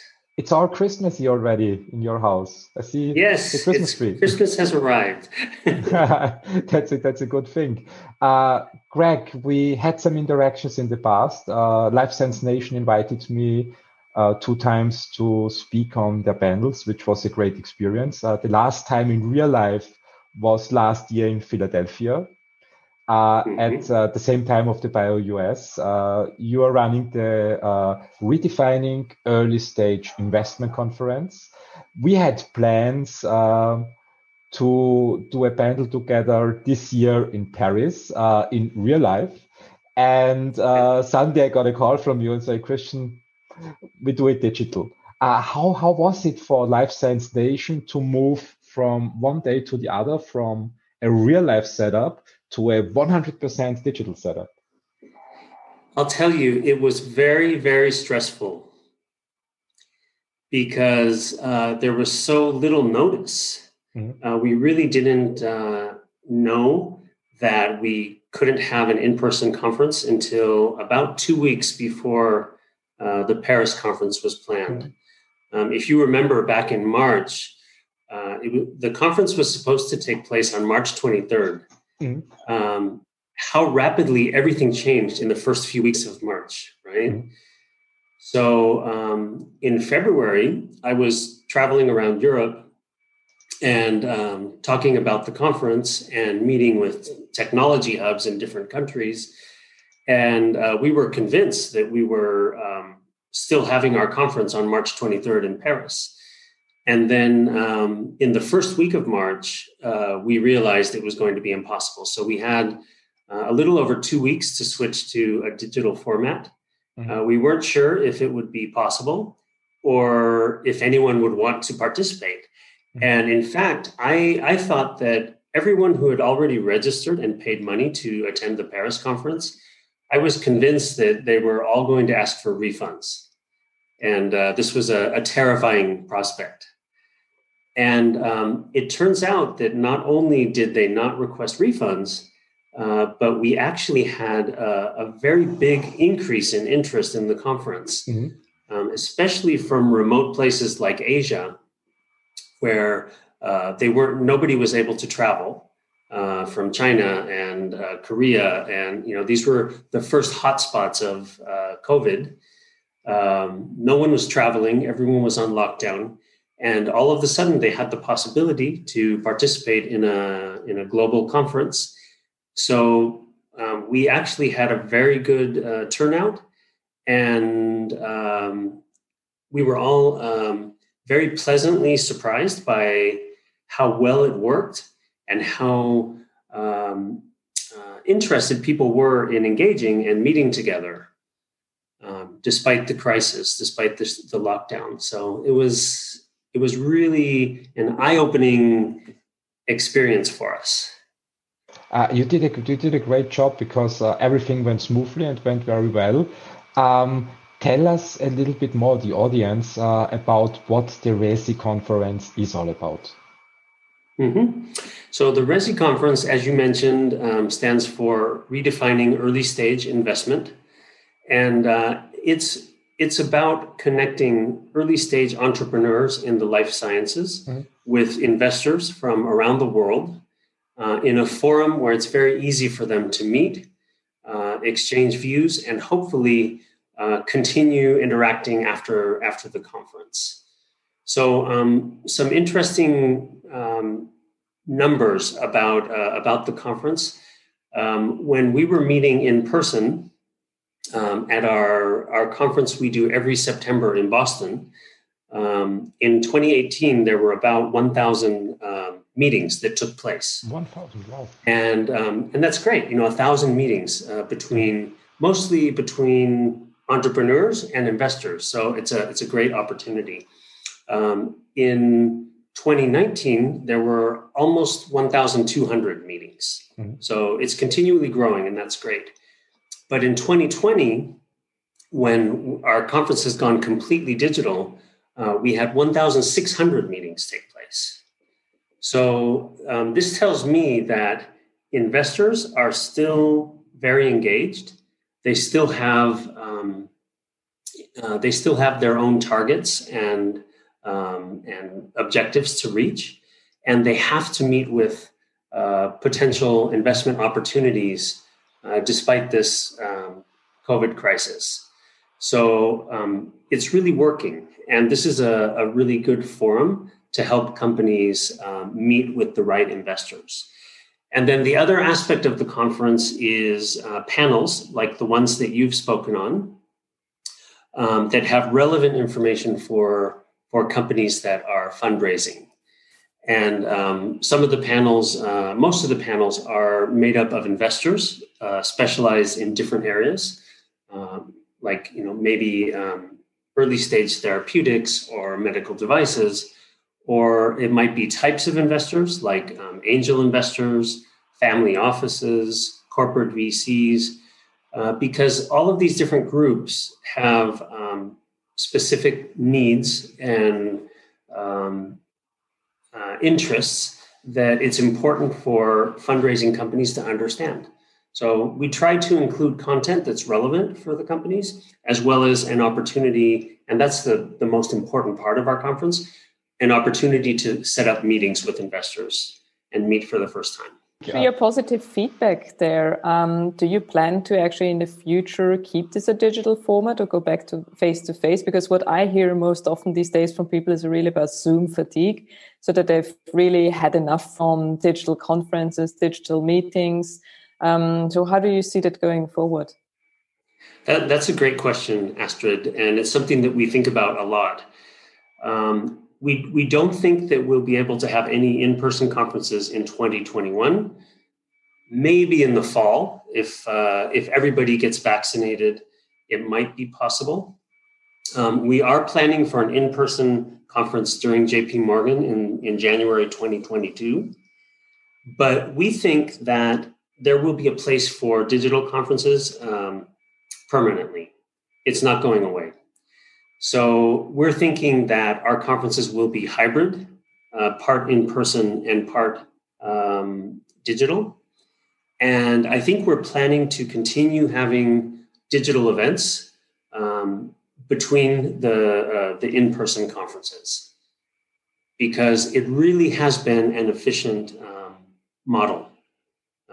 I think for the most part, despite the Zoom fatigue, which I completely agree with you, we're all sick of it.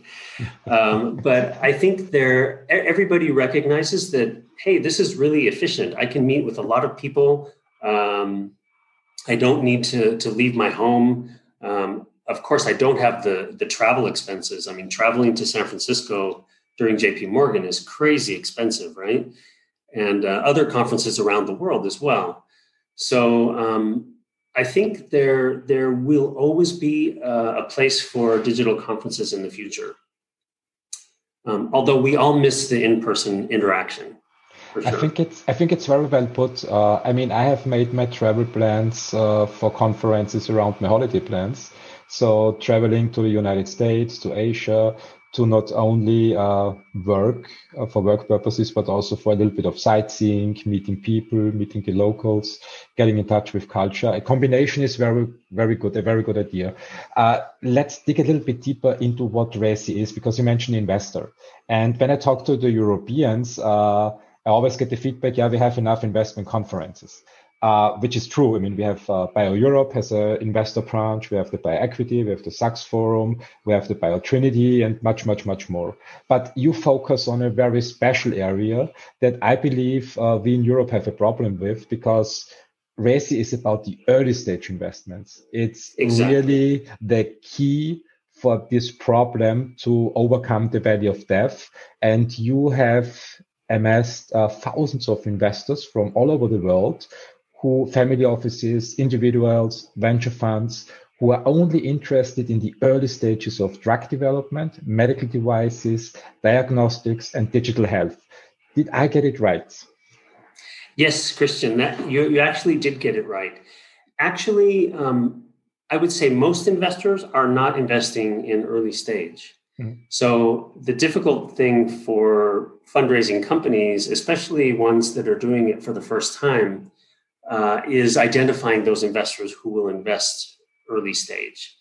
And because our conference has that focus, investors who don't invest early stage don't come to our conference. They wouldn't find any value there. So typically we get 300 to 400 investors from around the world who are looking for early stage opportunities.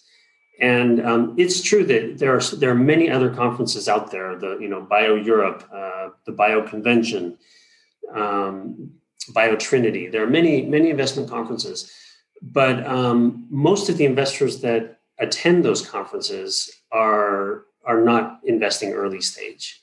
So it's difficult to identify ones that are a good fit.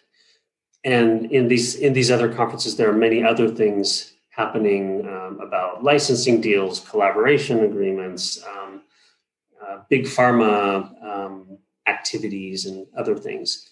So they're great conferences, but they're not focused on early stage. So that's what makes our conference unique. And I think we've really filled a need that there was in the market. And that's why the conference continues to be successful, I think. No, I completely agree. The gap is definitely out there. I mean, we have a lot of opportunities, a lot of entrepreneurs also in Europe, but a lack of investment capital. So matching the early stage companies with early stage investors is a great job because they are really difficult to find. And since the pandemic started, I mean, the upset for the early stage companies is it's never been so easy to reach out to early stage investors via the Digital Resi conference.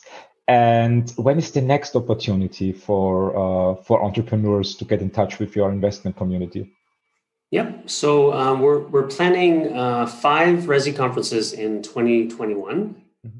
The next one is during JP Morgan, January 11th through 13th. And this is typically our biggest conference with the most attendees. We'll see what happens in the digital era because it's actually January in San Francisco was our last in-person conference. So we'll see what happens in the digital conference, but we have this coming up. And then we're planning on doing a European event, but it won't be in person. It will be digital, and that's in March. And then June, September, and November. So yeah, interesting times. We'll see what happens, but it seems that things are moving forward. One thing that's new that I'd like to mention is that Resi is now part of a partnering week. We're calling it the Health Tech Partnering Week. So Resi is now a 3-day digital conference, and we're offering 2 content-specific conferences about AI and about longevity and aging. Oh, great. Because we think those are very hot topics. Mm-hmm. No, I agree. It would be great if you could send me the links for registration so I can add it also to the podcast episode and give people the opportunity who are listening to the episode to directly get the right information when they're interested.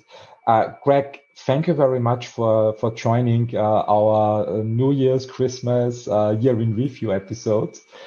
I wish you and the Life Science Nation team all the best. Merry Christmas and a great start in 2021. Thank you so much, Christian. Have a great day. Thank you. You too. So we have now our next speakers coming from not so far away from the United Kingdom and speaking about early stage investments. I think I can directly hand over to Michael Brown, who is, I think, the managing director of CrowdHelix. Welcome, Michael. Hi, Christian. Good morning. Thanks for the invite. Can you How hear are you me doing? okay? Yes, I can hear you. How are you doing? Yeah, all okay. Considering recent news over the weekend, especially that's impacting on the UK and London and the Southeast. So we're just trying to kind of get through it as best as possible. But on the work front, which very happy to share with you, incredibly busy, very, very busy, lots of stuff happening. I'm very delighted to be back here giving you an update on how things have been this year, and obviously as a follow-up to a previous podcast that we did with Kimberly at UCL earlier on in the year as well. So many thanks for the invite, much appreciated. Great, good to see you. Kimberly is online as well. Kimberly, are you there? I am. Just one of those digital challenges we're facing at times during COVID. Somehow my camera stopped working. So if you don't mind, I'll just do voice in the end. That's good. That's great. How are you doing, Kimberly? I'm good. I mean, as good as we can all be right now. especially it's been a very, well, is it surprising anymore? I don't know. Matthias mentioned sort of the worst, is it still coming? So it's been a pretty interesting few days again in England. So doing well though. Michael, what's going on in the public funding space? Tell us a little bit more about CrowdHelix and your activities in 2020 in the public funding scene in Europe. Sure. So if we go back a year ago from now, I was just at the time leaving my job at UCL of 15 years, so a fairly safe job, a secure job, going full-time into CrowdHelix, which was then it still is a small an SME. So decided to jump ship to see how things go. And then obviously we've had since then the pandemic and obviously this ongoing the challenge of Brexit. And if you'd asked me back then what the impact would have been on CrowdHelix on our business, I would have said it would have been really dire, a really negative impact. But luckily, I would like to say strategically, but it's also been luckily as well, to be honest. We've had a very strong year. I think with Brexit and with the pandemic, there's been a move towards, obviously, people still need to collaborate. People still need to innovate, probably more now than ever before. People also looking for digital solutions and platforms that will enable new value chains to be created and for innovation to move forward. And that's one of the things that we offer at CrowdHelix. So we've seen in the last sort of 9 months, our user base double, the number of members that we've had in the organization have doubled. Projects that we've won have tripled. So we've got a lot of good metrics that have, for us as a business, have set us up very well going forward. Luckily, as a small business, because I know it's a tough time at the moment out there for lots of people and organizations. So for us, it's we've been a bit lucky, and we're kind of trying to optimize what we can do going forward and positioning ourselves for Horizon Europe, which is the next European funding program, which will officially launch in January next month.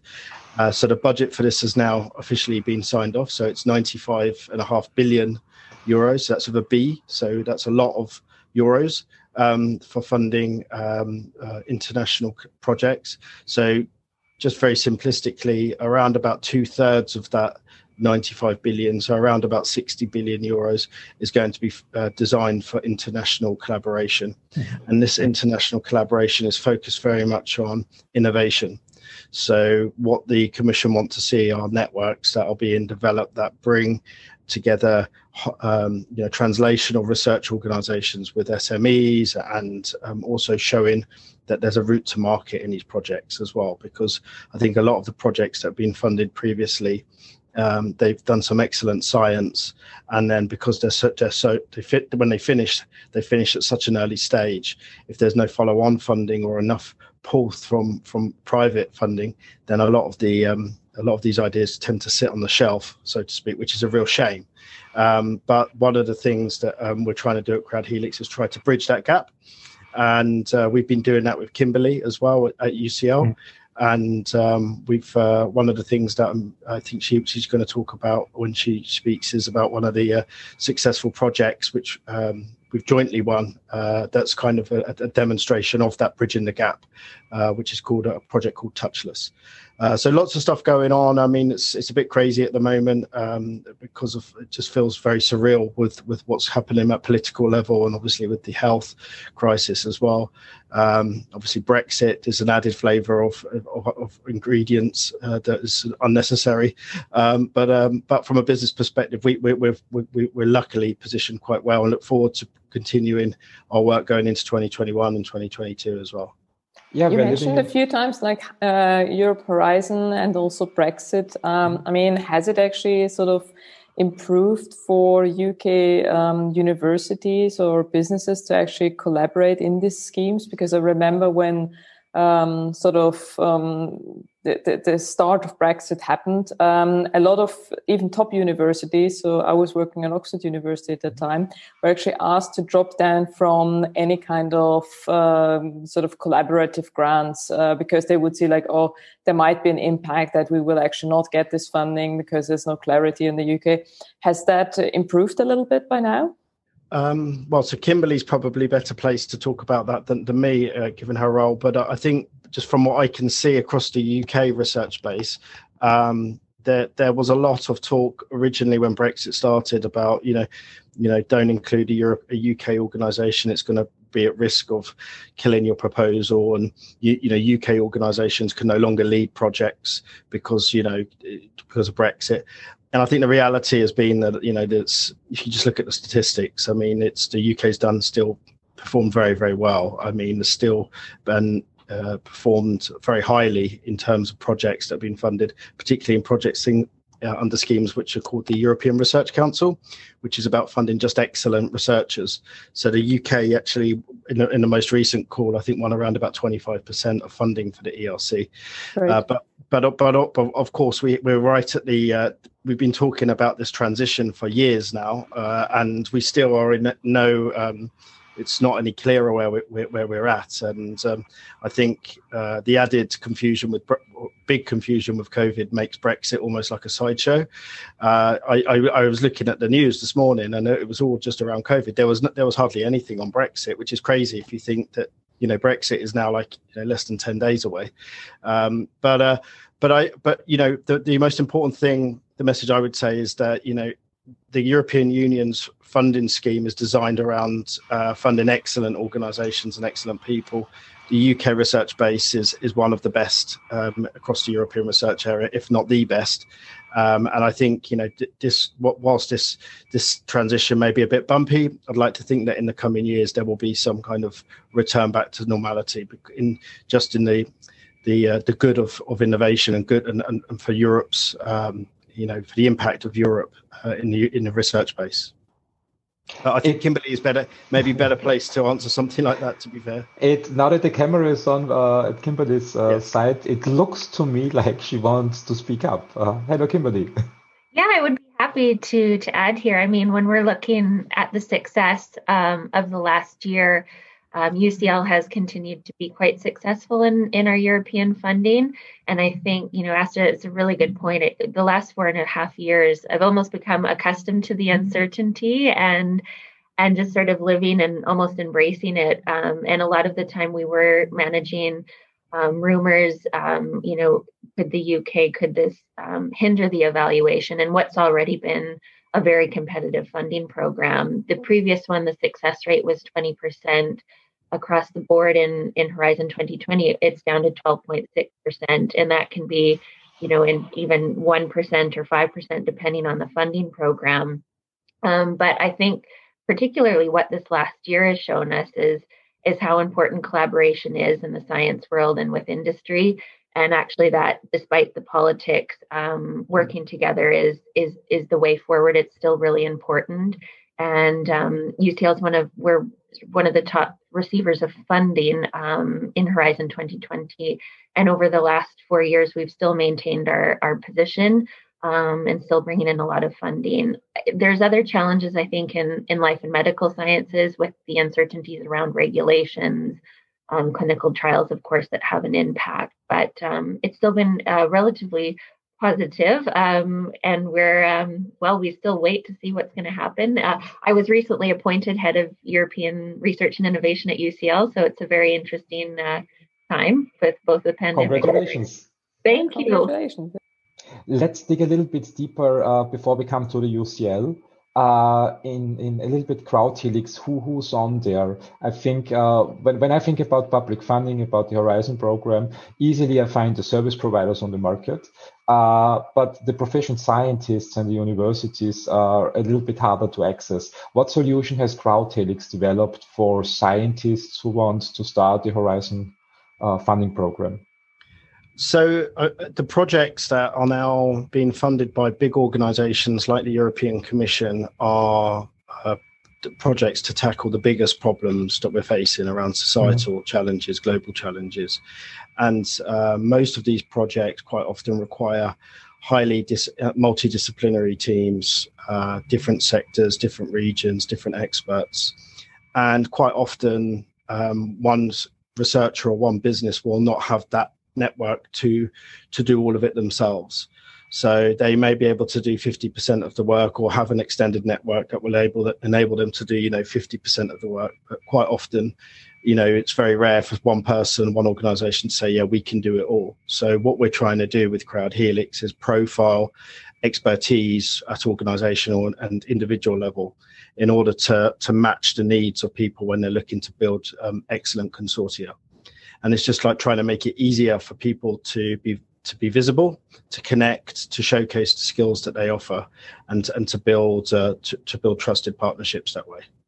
Mm-hmm. But I think what's unique, or what makes it unique for me, is that you really find the deep tech scientists in CrowdHelix, and not only from the UCL, but also Oxford, Cambridge, Karolinska Institute, and all these world-class universities with world-class scientists, and not only the service providers or people who just want to do something. Did I get the right impression? Yeah, I mean, I think the challenge that people have when trying to get to the right types of people is you look at organizations like UCL, for example.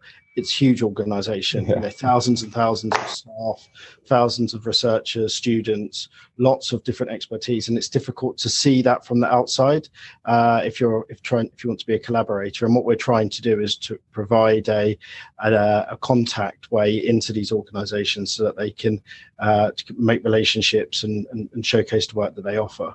And doing this not just from bilaterally, but also across multilaterally, and also across different disciplines and different sectors.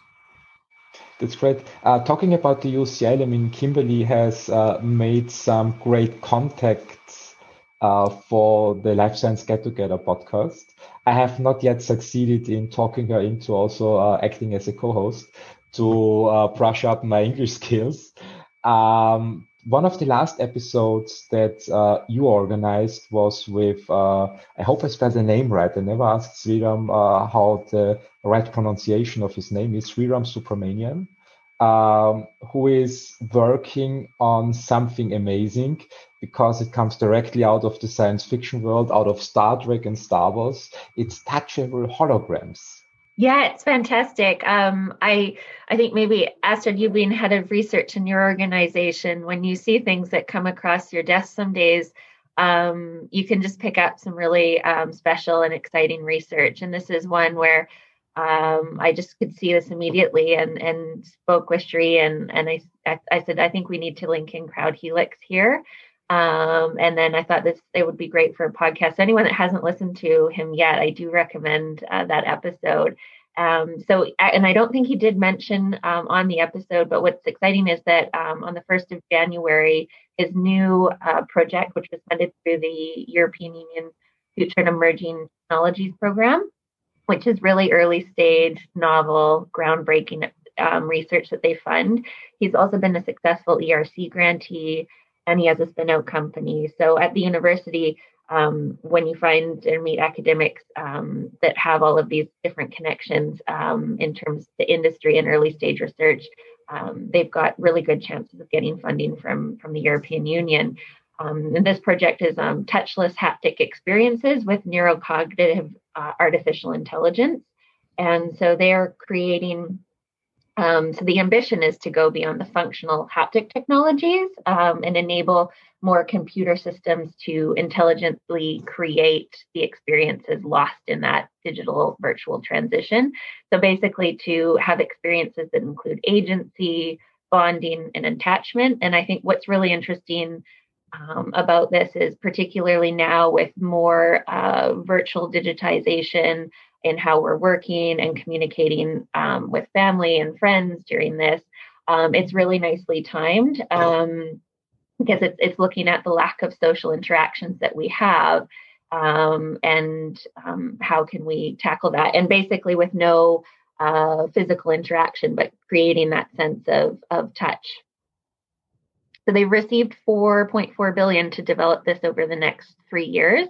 And Crowd Helix will be creating a Helix that'll launch as well in the coming months to build a network. And I think with these, we've got a lot of early stage research at UCL. I mean, our biggest portion of our funding in our research portfolio is for excellent science, and looking ahead to work with networks like Crowd Helix and the Life Science Get Together of how do we connect our early stage exciting research with companies, with investors?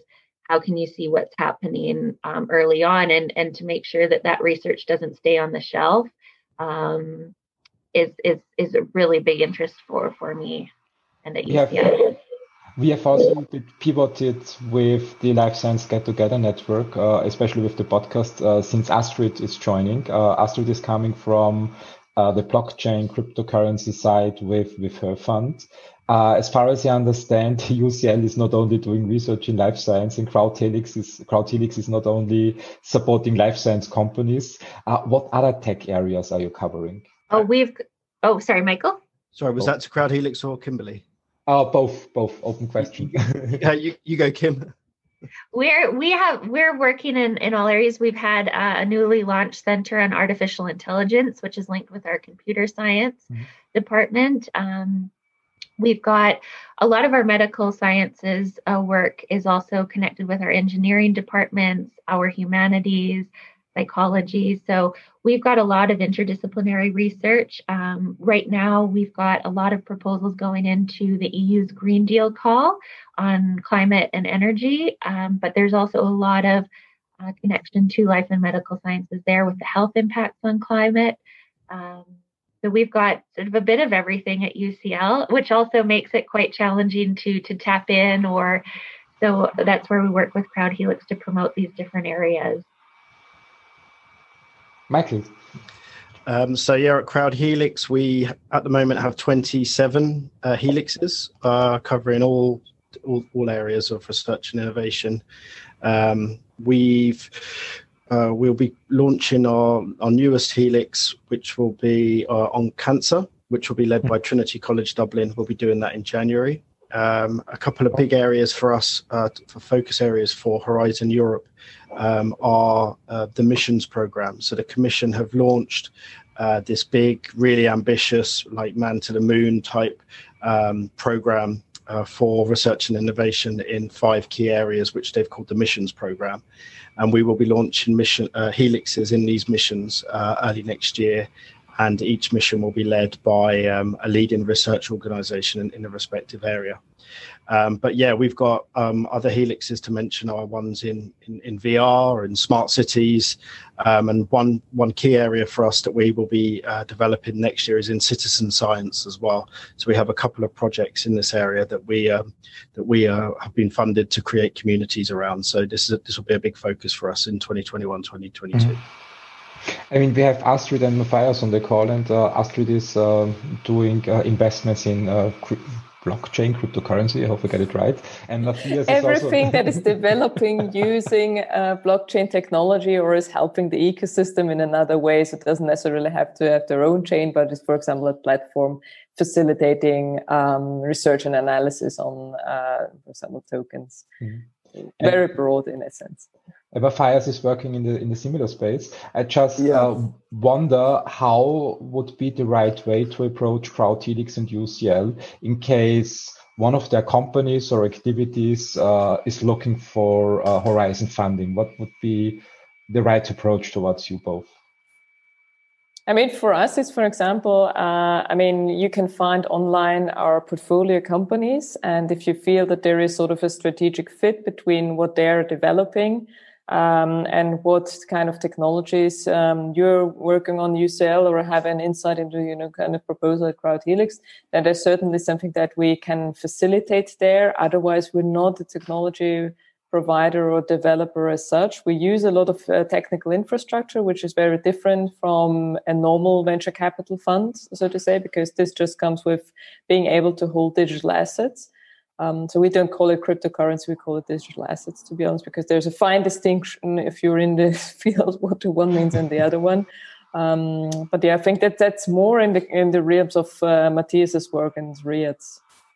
Maybe actually. So I was listening very closely to what you both have been discussing, and I'm really happy that such efforts exist. Actually, like being a researcher myself and having coordinated a Horizon 2020 project some 5 years ago. I always see the problem and the issues that a lot of research actually is not visible. So there's like this whole discipline of science communication or like scientific communication.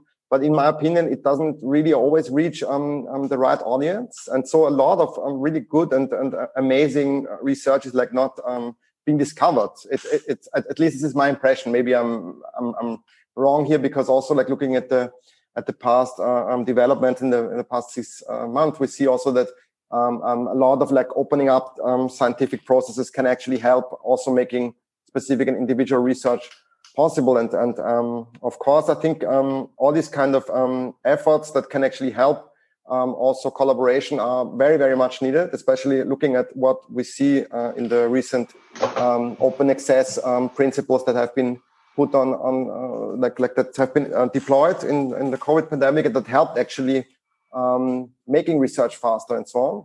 So I'm really happy that you guys exist, and I was in a little bit reading up on the initiatives, and I'm fascinated. So also maybe to a little bit do some advertising for our organization here. So we are a small independent research organization that hosted 2 European Union projects since. So one we did, both of them we didn't do as a lead partner, but we have it's like positive experience with it, but also seeing at how the program changes. To be honest, I didn't look too much into the program that comes now after Horizon 2020, to be honest, but looking very much forward to continue our discussions actually. Maybe you become a member of CrowdHelix. I think they have a lot of information. Sure, yeah, why not? So, yeah, this is definitely, yeah. That's great. What's in there in Horizon Europe for the companies? What's the most important thing to share? What's in it for companies? I think the fact that if you look at previous framework programs, the focus was all about early stage research. Academic research, and the Commission have looked back and said we didn't really get as much return of investment or impact from this funding. So they've moved the inception point from early stage research to more higher level TRLs, applied research. And when you're doing all these projects, you need to have SMEs, you need to have innovation actors, end users involved in your projects. If you have an academic or a university only network, you're not going to succeed. It needs to be, whereas before the composition of a network maybe used to be 90% university, 10% SME. Now it's 50-50. So really the change, the transition is moving more towards innovation, applied research, bringing stuff to market. And the real focus of that are companies, small to medium-sized enterprises. And the Commission really, they would obviously not say this out explicitly, but it is their real focus is SMEs, because they see them as the impact accelerators, of the funding that they are investing. I think one of the programs that's coming up that is really interesting, and I think even from the university perspective, is the European Innovation Council's funding, which will be closer to market and really also designed for, I think, more for SMEs, but there is still a role for that research collaboration, because they're all looking to now fund previously funded European Research Council projects, proof of concepts that have been successful, to bridge that gap and to work with industry. And there's more investors connected into this program. And I think what's interesting as well is that the Global Challenges work is also in this program to work with companies, and it's also in some of the more earlier stage research programs in Horizon Europe. Yeah, and just to follow on from that, I mean, the ideas, the outstanding ideas quite often come from the universities, right? The research organizations, the projects like Sri, the project he is leading on.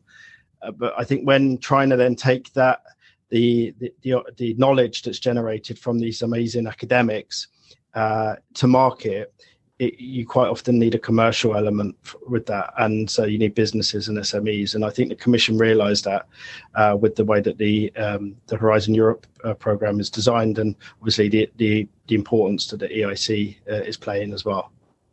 I completely agree with that. I think scientists are very good in developing scientific results, which basically end mostly in publications.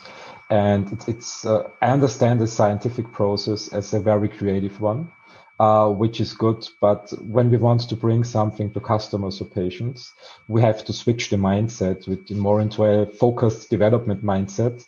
And I believe the idea of the European Union and European Commission to mix science with development in projects 50-50 will tremendously boost the output in Europe. It's a very, very good idea. Absolutely. And I think that's why it's so important for research organizations and companies to mix in networks like this, so that we can, it's about connecting at the earlier stages the people together that can make this long-term success. Kimberly and Michael, thank you very much for your support in 2020, for being on a podcast episode, for organizing 2 further episodes and coming also online today. I wish you both a very Merry Christmas and a very successful and happy start into 2021. Thanks, Christian. Thanks, Christian. Thanks for having us. Have a great day. Bye-bye.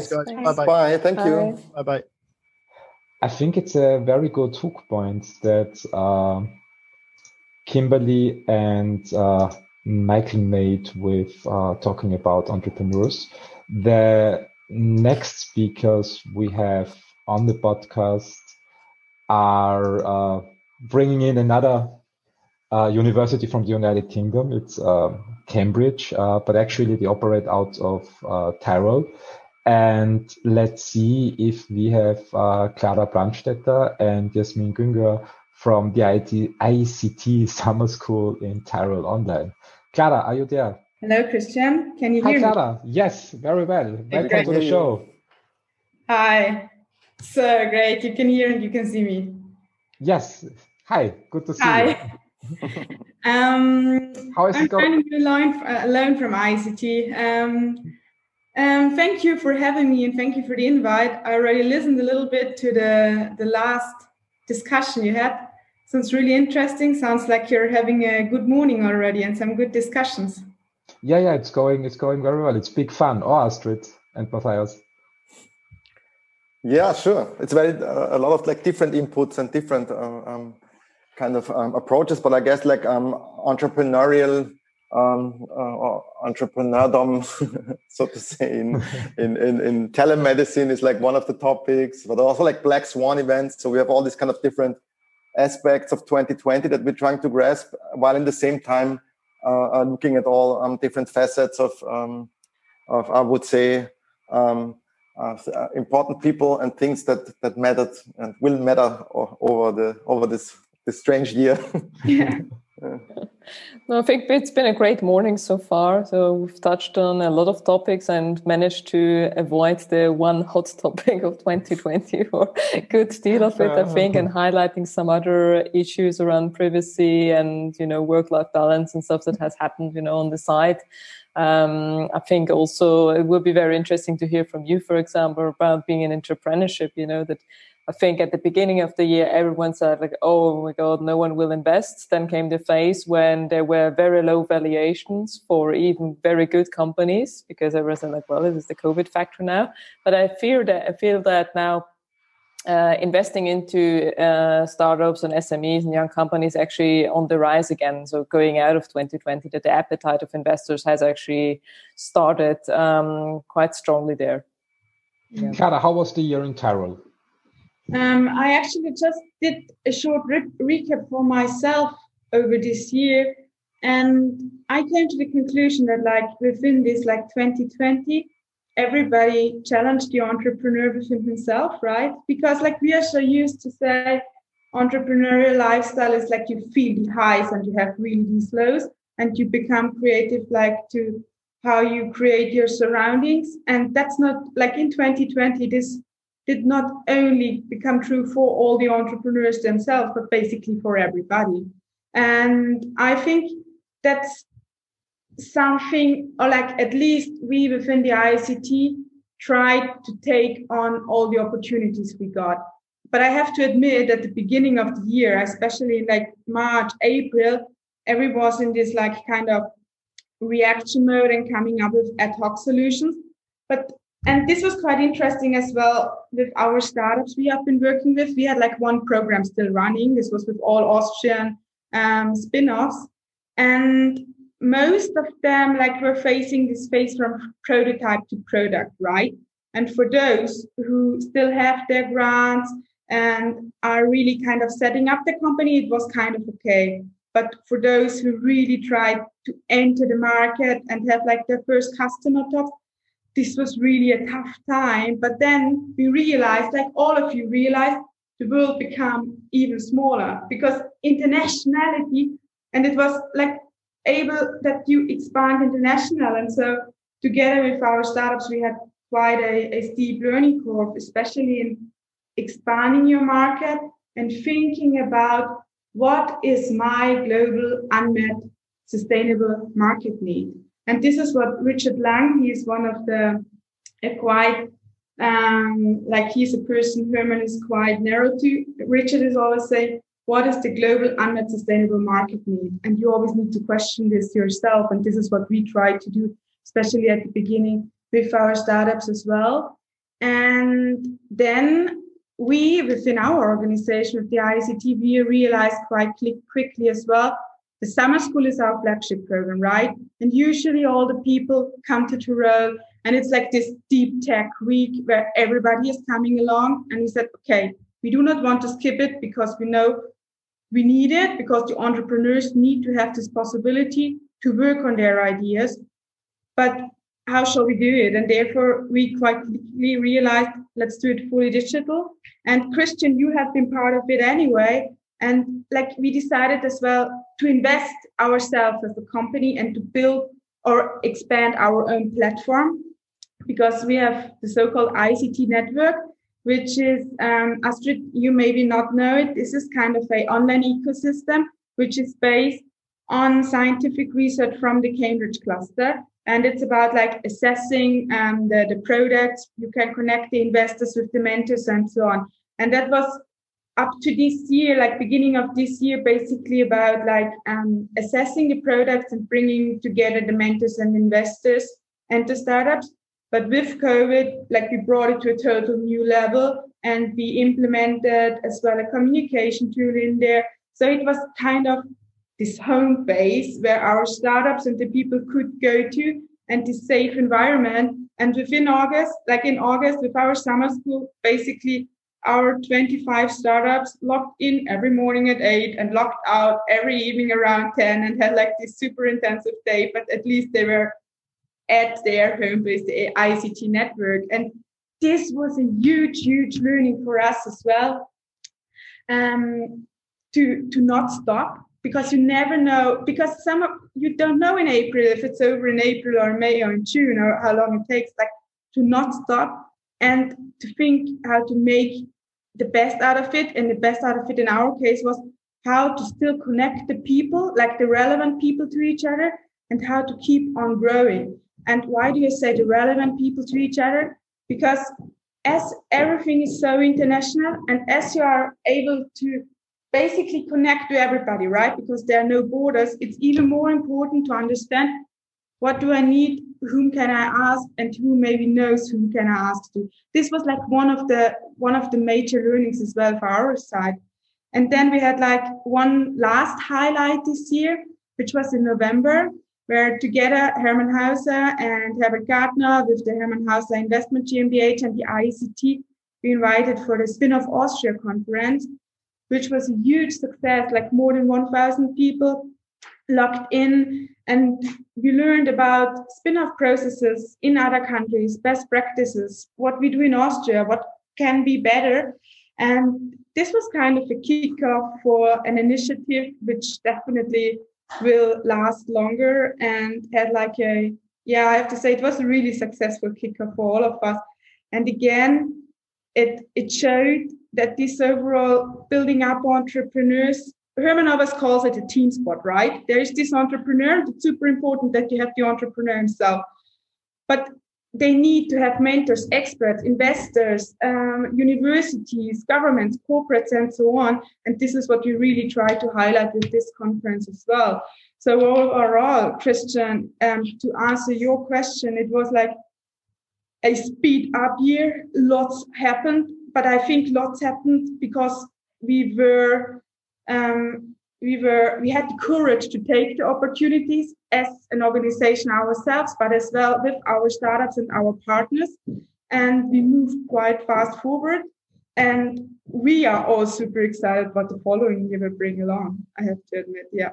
And how does this actually work together? So because you have sort of the entrepreneurship in mind, and now there's this spin-off initiative, and there are obviously some, let's say, common grounds in both areas. Definitely, I mean, I was working technology transfer for quite a while myself. And so where do you see this initiative growing, or are you working also directly with universities, or should it just be like an informative program in the future? So what's the vision for it? That's a good question, and that's something we're going to co-create right now. We have like kind of a kickoff beginning of next year, and then it's definitely something which should not stand on like one or two shoulders. This is definitely something all the players should be involved, and it's not only about like informing or raising awareness, it's as well about activating.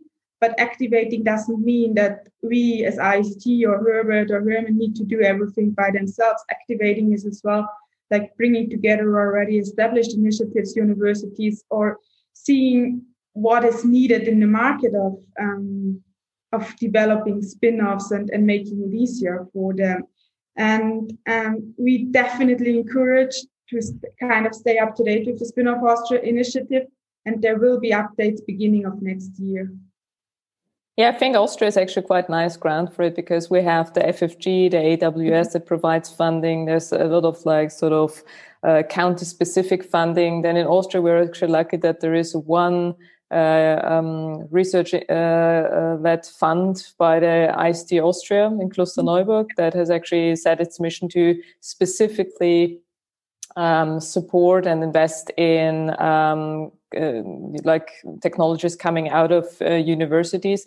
So I think it's a very interesting aspect that you bring in here as well, together maybe with other funds that might come back online, like the spin-off fellowships that came up from the government. So definitely interesting space to watch.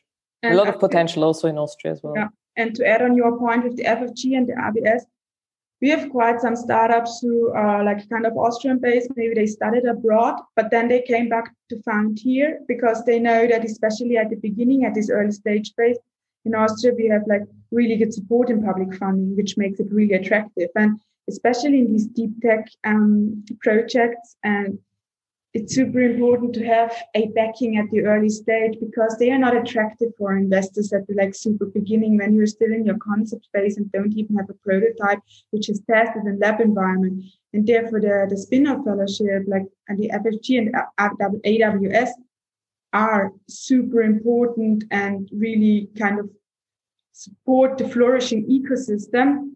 But I think now it's the point, we have like this ecosystem, we had it really growing the last couple of years. Lots of players appeared, and lots of good vibes are in there. But there's within every industry, right? There's kind of this level where it becomes more mature, and I think we are on quite a good level in this maturity level. But with every maturity level, it starts that processes, structures, standards are necessary. And I think this is the time right now to set up these structures, standards, and so on, to make it even more. To get the most out of it, basically. I don't know, how do you feel about it? I see it, for example, the same as you, but I have to add to this kind of notion that there's a lot of like early stage startups and that need support. This is for sure true. But I see on the other hand that we still have, for example, in the blockchain sphere, a lot of regulatory uncertainty and a lot of problems. So at least to my knowledge, a lot of startups are moving away from Austria because of this regulatory uncertainty.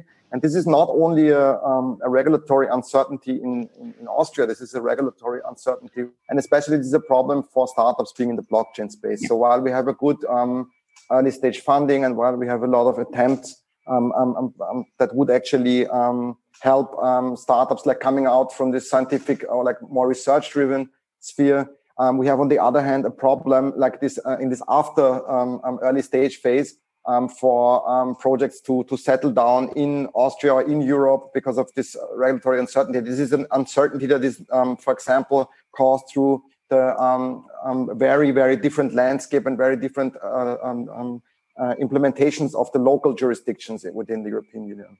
And I think there has been a lot of things done in 2020 that are somehow countering this. So there's, for example, this MiCA paper that was coming out by the European Commission, the markets in crypto assets, which is relevant and which will hopefully come and bring the market to and also bring the startups back to Europe. But I think like a lot of damage has been done already. So a lot of like blockchain startups are exiting a little bit also Europe. I hope we can somehow turn this trend around and like bring this kind of startups back to Europe and back to Austria, actually. And Matthias, I think this year, sorry. Sorry, I just wanted to add on Matthias as well that I think also if we think about these entrepreneurship programs in general, I mean, they're great also from level 4, you know, sort of your standard startup out there. But if we just think about specifically in the blockchain space, I think people do not appreciate yet how highly interdisciplinary this field is, and that it takes much more than just business strategy to go. So, I mean, it's a huge field on its own, but it's also all around technology. You have to have people who are really skin deep into this technology and can also really distinguish between the different approaches that are out there. And there's so many, to be honest, not just a few that, you know, you can find in your top 10 somewhere. And also asset management experience. So I think people just do not appreciate yet that tokens, a different name for it is actually digital asset. Mm-hmm. So it is something that you have to actually sort of take from the side of asset management and say, like, how do you actually go about this? These things are listed on some kind of exchanges, of non-regulated exchanges. And people still don't understand what it actually means to get it onto such an infrastructure, because people sometimes have it in a manner, okay, if you do an IPO, then you go to the stock market and it's already much closer to them. But this is effectively what is happening in the crypto space with the tokens as well. I think there's also a lot of specialist knowledge if we just speak about our own kind of area, like Matthias and I am working in. I think that comes on top of everything that is sort of together with regulation as well. I totally see your point, and I see it kind of as a vicious circle as well, because our ecosystem, like in general in Austria, developed quite fast the last years, but we weren't able like to keep up with all these processes and to check all the regulatories, which now makes it for some special parts make it not that attractive. But on the other hand, the world doesn't stand still until Austria is ready to keep up with all these regulations and so on. And already new stuff is appearing, like Astrid and Matthias, you mentioned, especially in niche or in specialized markets. And therefore, it's kind of I see it sometimes as a vicious circle. But on the other side, what we learned at the Spin-off Austria conference as well is speed is the handmaiden of innovation, right? And therefore, we can't wait and stand still and check if everybody is ready. It's kind of what the two of or the three of you are doing here, bringing together people and checking out what opportunities are there to become even faster. And if it's only for small parts, but like to elevate and raise those parts. So I'm really thankful that you're hosting it and that I am able to be part of it and to be part of this discussion as well. Clara, thank you very much for joining. I think it's a very good hook point because we have two other speakers in the line waiting to get the mic. You're doing a really great job in Tyrol with your program, and I was amazed to see it this year as a mentor. I can really recommend this program to any scientist who wants to look into entrepreneurship. Hermann Hauser and his team have in my opinion, built one of the best programs we have in Europe, who really make this difficult topic understandable in a very easy way. And I will be happy to stay in touch in future, Clara. I wish you a Merry Christmas and a Happy New Year. Thank you very much, Christian. Thanks and I want to shout out the invite to Astrid, Christian, and Matthias to join next year. And I wish you Merry Christmas and have a lovely afternoon and good discussions. Bye-bye. Bye. Thank you. Bye-bye. So we have the next speaker coming in. Now we are heading to Germany. And let's see if we can avoid the topic we don't want to talk about today with you. Welcome to the show, Thomas. I just wonder, what topic do you mean we are not talking about? The topic we don't talk about today is SARS-CoV-2, actually. No, but it's okay. Yeah. How is it going in Germany? We are also under lockdown. I don't understand the differences of lockdowns in Europe. I have no clue. So we have a double lockdown. My wife is Italian, so we have the lockdown in Italy, so no one is moving there. And in Germany, we have lockdown, at least in a way of that a lot of shops are closed, but others are open, and no one understands what is the difference. So that's the lockdown, and we will see. I hope it have effect, and it will be very strange Christmas days probably this year. Yeah, that'd be very interesting. It's the same here in Austria. We had a conversation, I think it was 7 months ago, about... Don't ask me. It feels like 10 years. Yes, yeah. Good that you bring that up. I got Spotify. I'm listening my music on Spotify, and I'm a member since since Spotify exists. And every year they send a summary of my year on Spotify. And it's very interesting to see that. And this year they started with the line, "Thank you for being with us in the 67 months of 2020. So I think it describes really well how it feels. Yeah, it really feels like this because, no one would have expected that the world changes and that we do our own discovery, not only discovery, but also try to push a project into the clinic in a very short time. But this is not the subject you want to talk, I think, because No, we said, so I don't use the word. No, but it's interesting and amazing how we all are able to adjust to this very new circumstances, and that we are able to develop new, let's say, powers in a way. Trying to bring a project into a clinic in less than a year was, I think, previously impossible, and now it's possible. And how regulatory, for example, is pushing us. It's not like, I'm not experienced in this field, but I know from other people that they're surprised because normally you should deliver more and more and more, and you are delayed. But now they're asking us, why can you start not earlier? And this is a situation, I think, which is extremely interesting, and maybe we can take something out of it in the future. Because imagine that you need maybe not a year, but let's say you can go into the clinics 1 or 2 years faster than in the past. Of course, assuming that you do your job and you have a safe drug, because I think a lot of things in the regulatory part is also bureaucratical, and maybe we can improve it, without risking safety. I'm of course very careful. I'm also very skeptical, actually, that maybe the fast development process bears risk.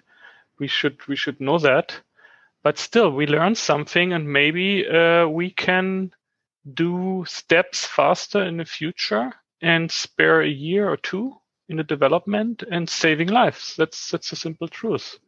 economically, it's also tremendous. I mean, imagine for a company being 2 years faster, what it means. A small company can save, I don't know, tens of millions maybe, which makes drug development maybe, I'm very skeptical about it still, maybe more democratic, meaning it's not just in the hands of the big investors and the big pharma companies, but maybe it also offers opportunities to develop a product even into the market without them.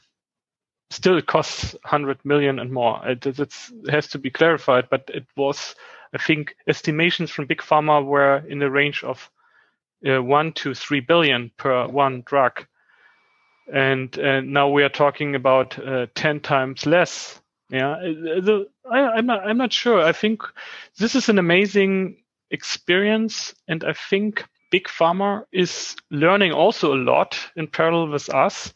And sometimes, or some companies are maybe behind, not in a way that they couldn't do it, but just that they are not prepared from a management perspective to take such an opportunity very fast. Yeah, I completely agree to what you say. I think in 2020, life has thrown a huge learning experience on the human race. And it's really great to see how much developed in 1 year. I think on one hand, failure culture, I mean, it's necessary to try things out. Also, politicians should be allowed to do so. And not everything that, I mean, we as entrepreneurs know that not everything that we try works, actually. So we need to try a lot of things to find the few that work. And looking at the pharma industry, I think this speeding up the processes tremendously makes it very exciting to be in the industry, to see a vaccine coming to the market within 12 months on a very high standard. So I think on safety and regulatory issues, it was not cut back. But it's not only on the vaccine side. The reason why I asked you to join us is that when we had our podcast interview, you were talking about spinning out a new company. And I think it was 2 or 3 days ago that on Facebook, a friend posted a link to an article with the comment, maybe this is the solution for the topic we don't want to talk about today. And what about the spinning out a company? No, you can see this very deep under my. I don't know even. Can you tell us a little bit more about Corat Therapeutics? I think you had recently good data coming out of your studies. Or did I misinterpret it? Now, Corat Therapeutics is on the way into the clinic. So data is, we publish publications, but I think everything we do is, we sometimes feel we are one step behind, but we are completely in the range to compete with much bigger parties. I mean, we're talking about Regeneron or Eli Lilly. I mean, these are companies which are 1,000 times bigger than Corat Therapeutics and UMAP together. And in this way, competition is not actually also not the goal. We have a different approach, and we may go into that type of patients they cannot do. We will see. I mean, I cannot promise it today. I mean, we will see that on the clinical data. We have done everything we could in a very short time with relatively limited resources. Yeah. So my question would be, what could we have done when we would have 20 million in our bank for the first step instead of, I don't know, 3. Yeah. This is a theoretical question. I think we could spare 3 months or something, and we wouldn't have maybe to work even weekends and evenings, but that's another story. The success we will see in the clinic. I'm very, very careful to say what we have in data is promising everything. I mean, we learned from the antibody therapies that, for example, the Regeneron product and the Eli Lilly product they are, for example, not approved for severe COVID-19. Yeah, so that's I shouldn't use the word, I know, but it's just the subject of this year. And still, we don't find the data. Why not? For example, we just can speculate what could happen in these clinical studies. I mean, we don't know that. We are very curious to know what went wrong. And that shows a little bit the problem of, you said, diversity is the key of success. A larger number of drug development program, vaccine development program is keys of success, because we can see in the vaccines development projects, some of them are delayed or on hold or stopped, and the success rate is high. It's incredibly high compared to everything we know from oncology, for example. Yeah, but it's still that you cannot say this is one project. Let's say the government invests in one company. That's it. You have to invest in 10 projects or maybe in 50 projects, and not only one government, but all the governments and the WHO or whoever should invest, and then we will have maybe 10 drugs better than 0. And that's the situation, and the same with the vaccines. I just want to comment on the safety. I'm very sure that everyone tries its best. Yeah. I think the quality is extremely high from everything I can see, also from the other parties.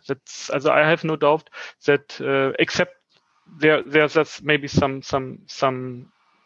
studies where they claimed with 70 patients they have already approved drug. This is another story. But most of them doing a good job. Nevertheless, there's some restriction. We can see effects sometimes after years.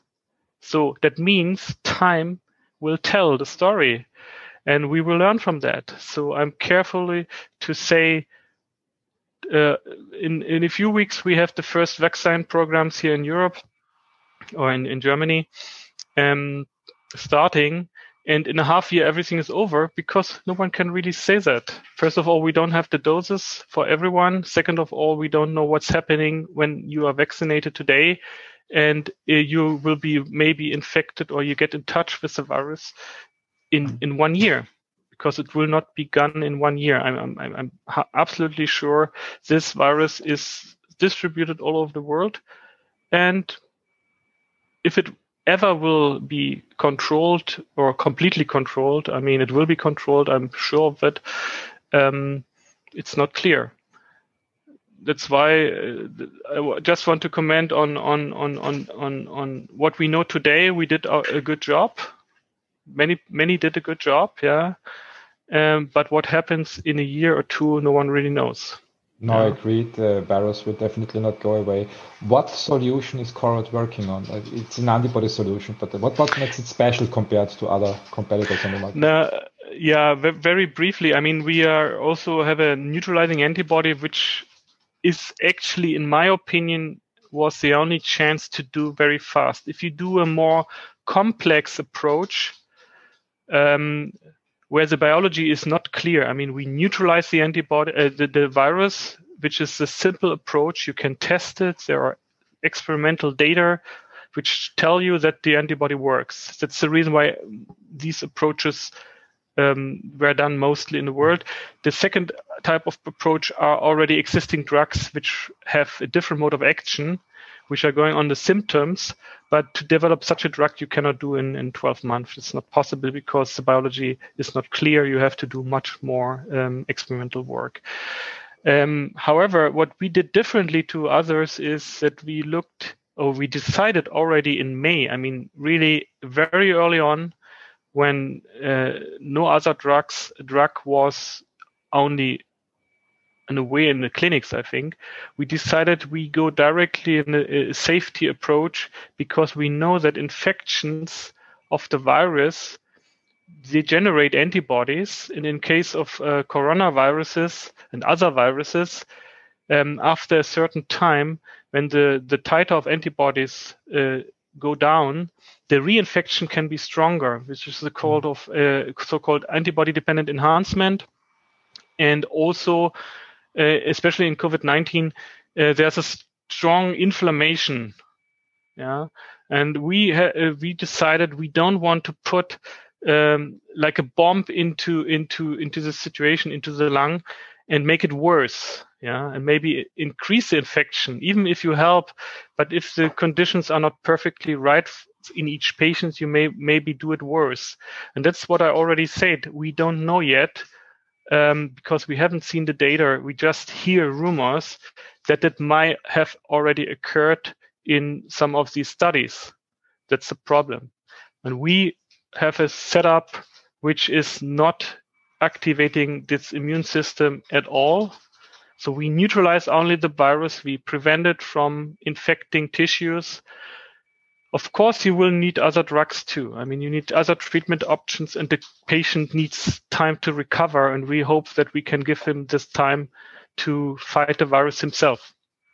Thomas, you are doing a great job with Corad, and I hope you'll keep pushing forward. Thank you very much for joining today. We have our next speaker coming online right now. Maybe we make another episode in 3 or 4 months when you have the clinical data in to follow up on definitely. Please. The great work. It would be very great to hear that. I wish you and your team very Merry Christmas and a great start into 2020. Thank you. Have a great day. Yeah, you too. Bye-bye. So we have one topic I think we didn't speak about today. It's the ride on the stock market in 2020. And it was also a hell of a ride. And I'm very happy to have a representative of the Viennese Stock Exchange today on our panel. Welcome to the show, Julia Resch. Hi. Thanks for inviting me to the show and opening up the topic of the stock market. How was your year in 2020? Yeah, I mean, for the stock markets, it was quite a ride this year. There was high volatility, of course, in the market due to the COVID-19 pandemic and all the measures to contain the virus. And speaking from the view of the stock market infrastructure provider, it was also very challenging. We not only had the pandemic, but also a terror attack in the inner city of Vienna. And it was our most important goal is to keep up our infrastructure at any time to make trading available to our investors. So this was really a challenging year that challenged all our crisis plans. But thanks God, everything went smoothly and we were well prepared, all our colleagues. Yeah, I remember when in March we had a huge crash. I think the market collapsed by 40%. How did you perceive that? How was the situation in your team? I mean, of course, I've been working for the stock exchange for more than 10 years now. When you see more, I have experienced other crises too. So you get a little used to the ups and downs. But of course, if the crash is coming, it is very interesting, and everyone is running together, and the telephones are ringing. So it was an intense communication with everyone, and we were also, as a stock market provider, we tried to communicate with our stakeholders, with the investors, with the companies. We tried to be there also as a communication platform for our clients. So that was interesting. But we also try to emphasize a financial literacy perspective, that investing is long-term, and the Austrian companies are very stable companies, and just because the current situation is uncertain, we ask investors to still keep the long-term view. No, I agree with that. I also experienced some crashes. I think the first one was in 1987. Then we had the next one that I remember in 2000 when the dot-com bubble burst. Exactly. We had another one in 2008. Exactly. And then a couple of minor crashes with quick recoveries from 2008 to 2020. But nothing serious in my opinion. So don't losing the nerves. Yes, comes naturally then. But Absolutely. There was one thing special in this year. Mm-hmm. The recovery was very quick. So the market went down by 40%. And my personal expectation was Maybe it stays down for 1 or 2 years, so it will be a longer time until it recovers. But actually, I think it took 2 months, and the markets were rising again. How do you perceive that, the recovery after that? I mean, we would probably have to talk to analysts to explain this in more detail, because we in the stock exchange are more the IT providers, and then we don't have a lot of experts on the economic developments. And I think analysts would be more proficient to talk about that. But still, yeah, the rebound was intense, especially in November when the news was out that there's a vaccine. So the Austrian National Index had its largest rebound ever in its history. So that was quite intense. Yeah. We were talking with the previous speakers, we were talking about the increase in internationalization in this year, so that investors work with entrepreneurs from all over the world. Do you have a similar observation with your investor space on the Austrian stock market, that also more money and more investors are coming to your playground? I can only now quote a very long-term perspective. So over the long run, we have acquired quite a lot of international trading participants and investors. So currently the volume that international investors trade on the Vienna Stock Exchange is over 80%. So that's quite a high internationalization that we went through in the past decade. And also this year, we managed to onboard 2 new trading members, and both are international trading members. It's on the one hand side, BRK Financial Group and XTX Markets that we onboarded this year. So yeah, I think the trading base, the investor basis on the Vienna Stock Exchange is quite international. Yes. Mm-hmm. The thing is, when we had a talk in June with Henriette Linninger. Mm-hmm. And I think there was one interesting point that I was not aware of. When I think of the stock market, I always have the perception it's more for mature companies that already have thousands of employees. But I remember the information from Henriette that actually the Viennese stock market has developed certain products that also support early stage companies that are not already multinational big corporations. How did that develop in 2020? Yeah, that is a good point, because we have seen 5 debuts in the newly founded, in the sense of last year, Direct Market and Direct Market Plus. Mm-hmm. So there were 5 companies joining us in the junior segment this year. In 2020. Which is good. In 2020, yes. From which industries? So there's Biogena Group, which you might know, a micronutrient company from Salzburg, based in Salzburg, and Aventa, who joined Direct Market Plus, is a real estate company. So those are the Austrian companies, and then there are more from joining us that are international companies: Sunmirror, Creatives Group, an Italian company, and CAG International AG. Mm-hmm. So 2 Austrian companies and 3 international ones joining the junior segment. So it also makes sense for earlier stage companies to reach out to the stock market.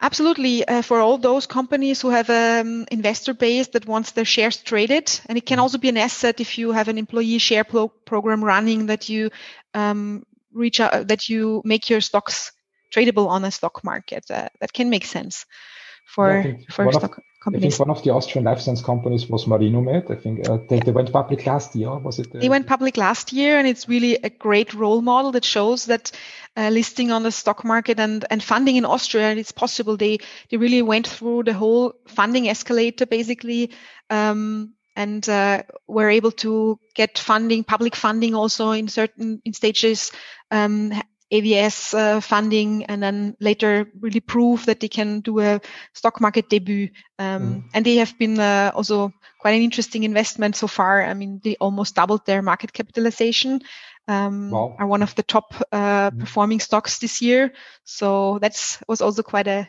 great role model to show that, it is possible to get funding in Austria, and it's possible to be very successful on the stock market in this field. For life science, digital companies, I think everything went very well. For some, not. So I learned a lot as a retail investor. On one hand, the crash. I was so happy that not much happened until June. Then, I learned about Wirecard, which was more coming from also the cryptocurrency side.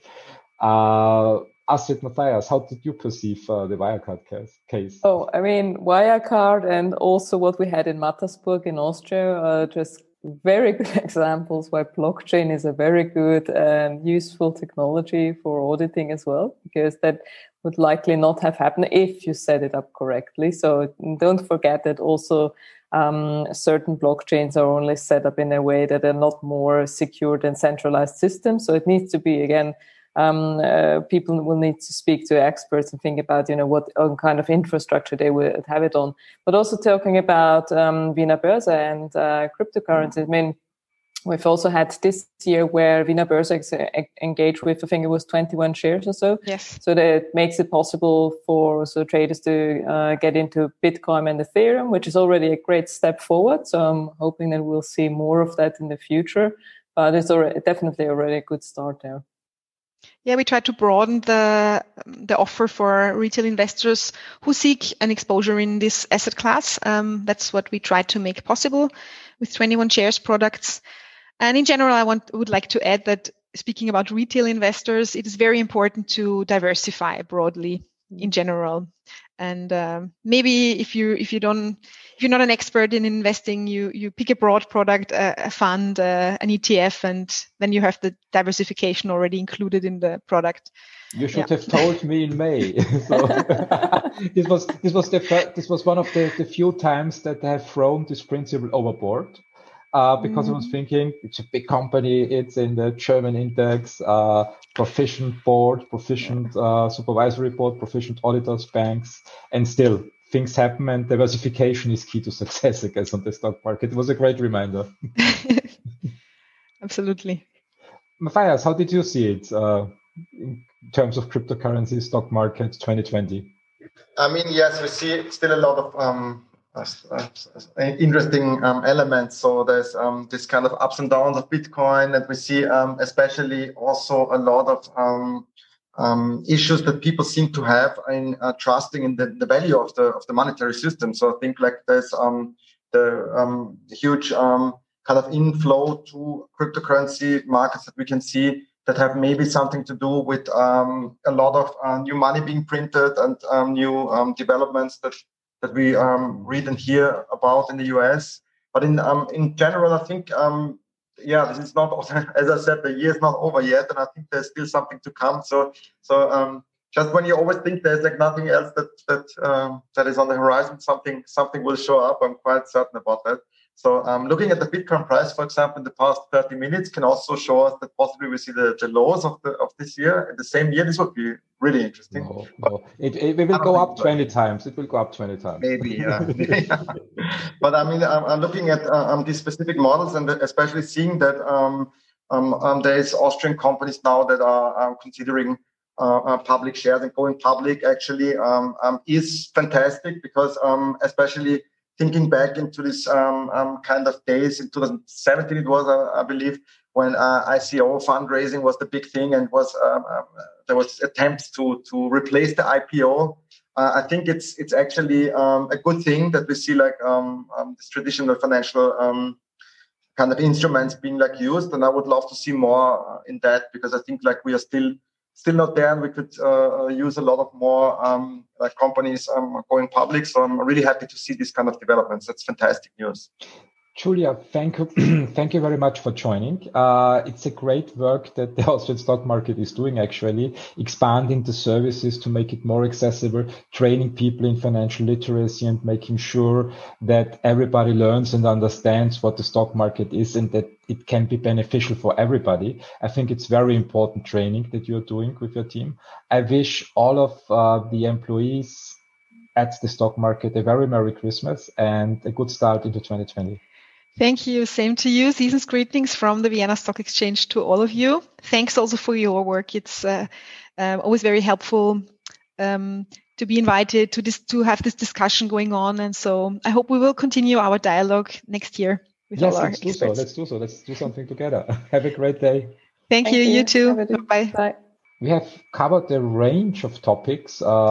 Do we have anything open? What else happened in 2020, Astrid and Matthias? Oh, let me look at my cheat sheet. You have something like that? No. It was completely unprepared.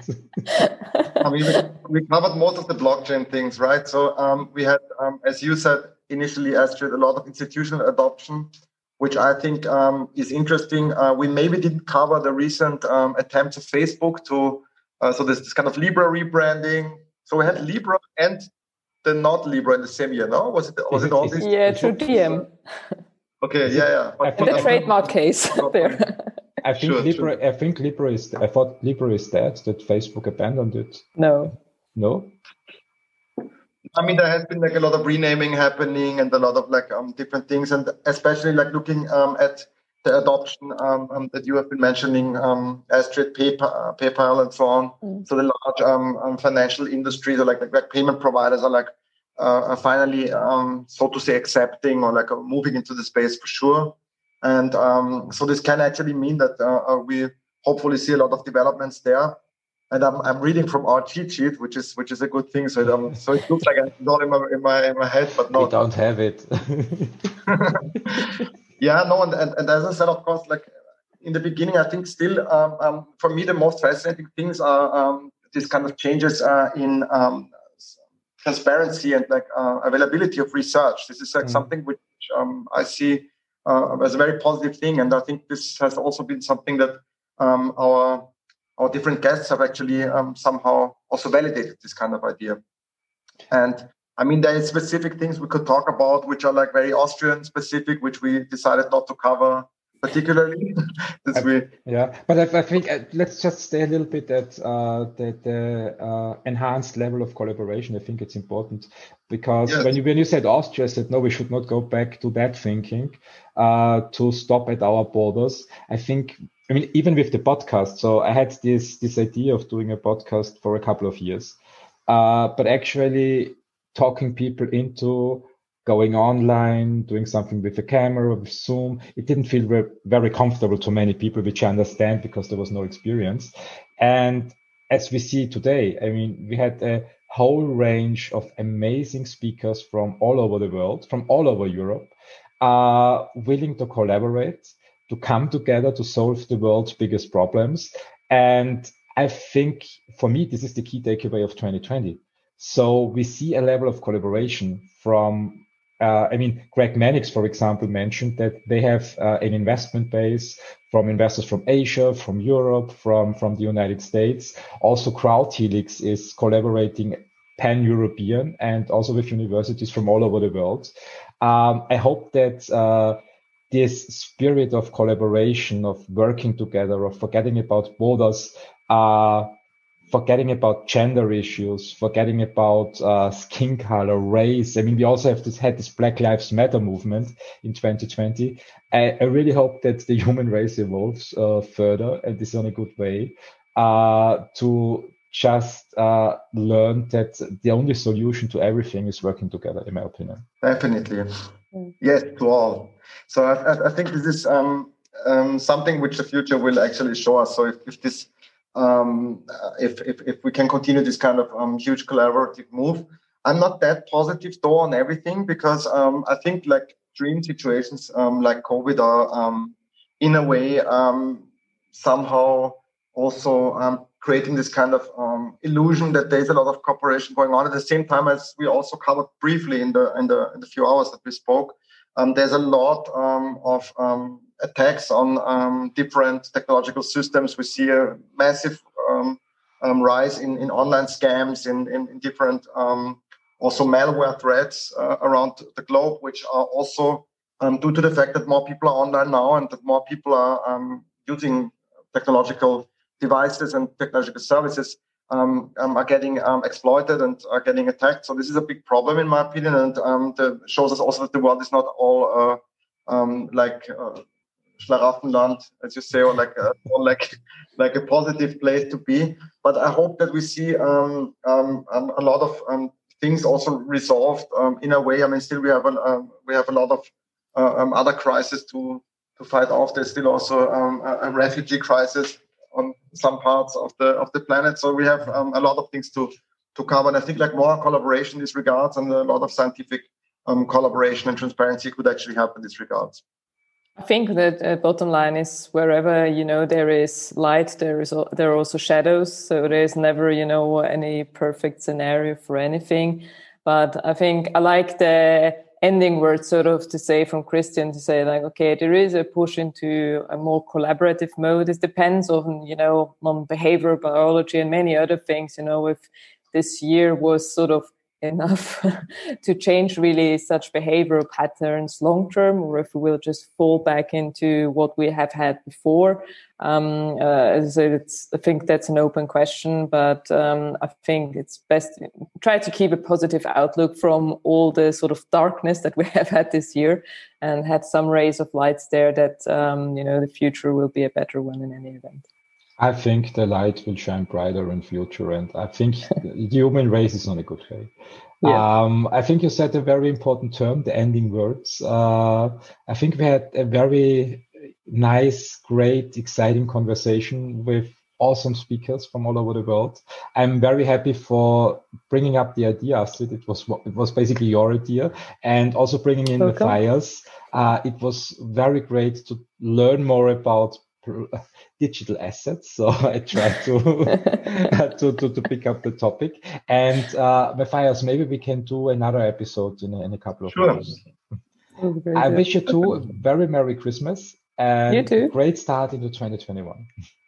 Thanks everyone also for listening in, and thanks Christian for hosting this podcast. Really exciting, what we'll bring to the table in next year. So looking very much forward to that. And also thanks, Matthias, for getting online for our episode here today. And I'm sure we'll ask you a few more times next year as well.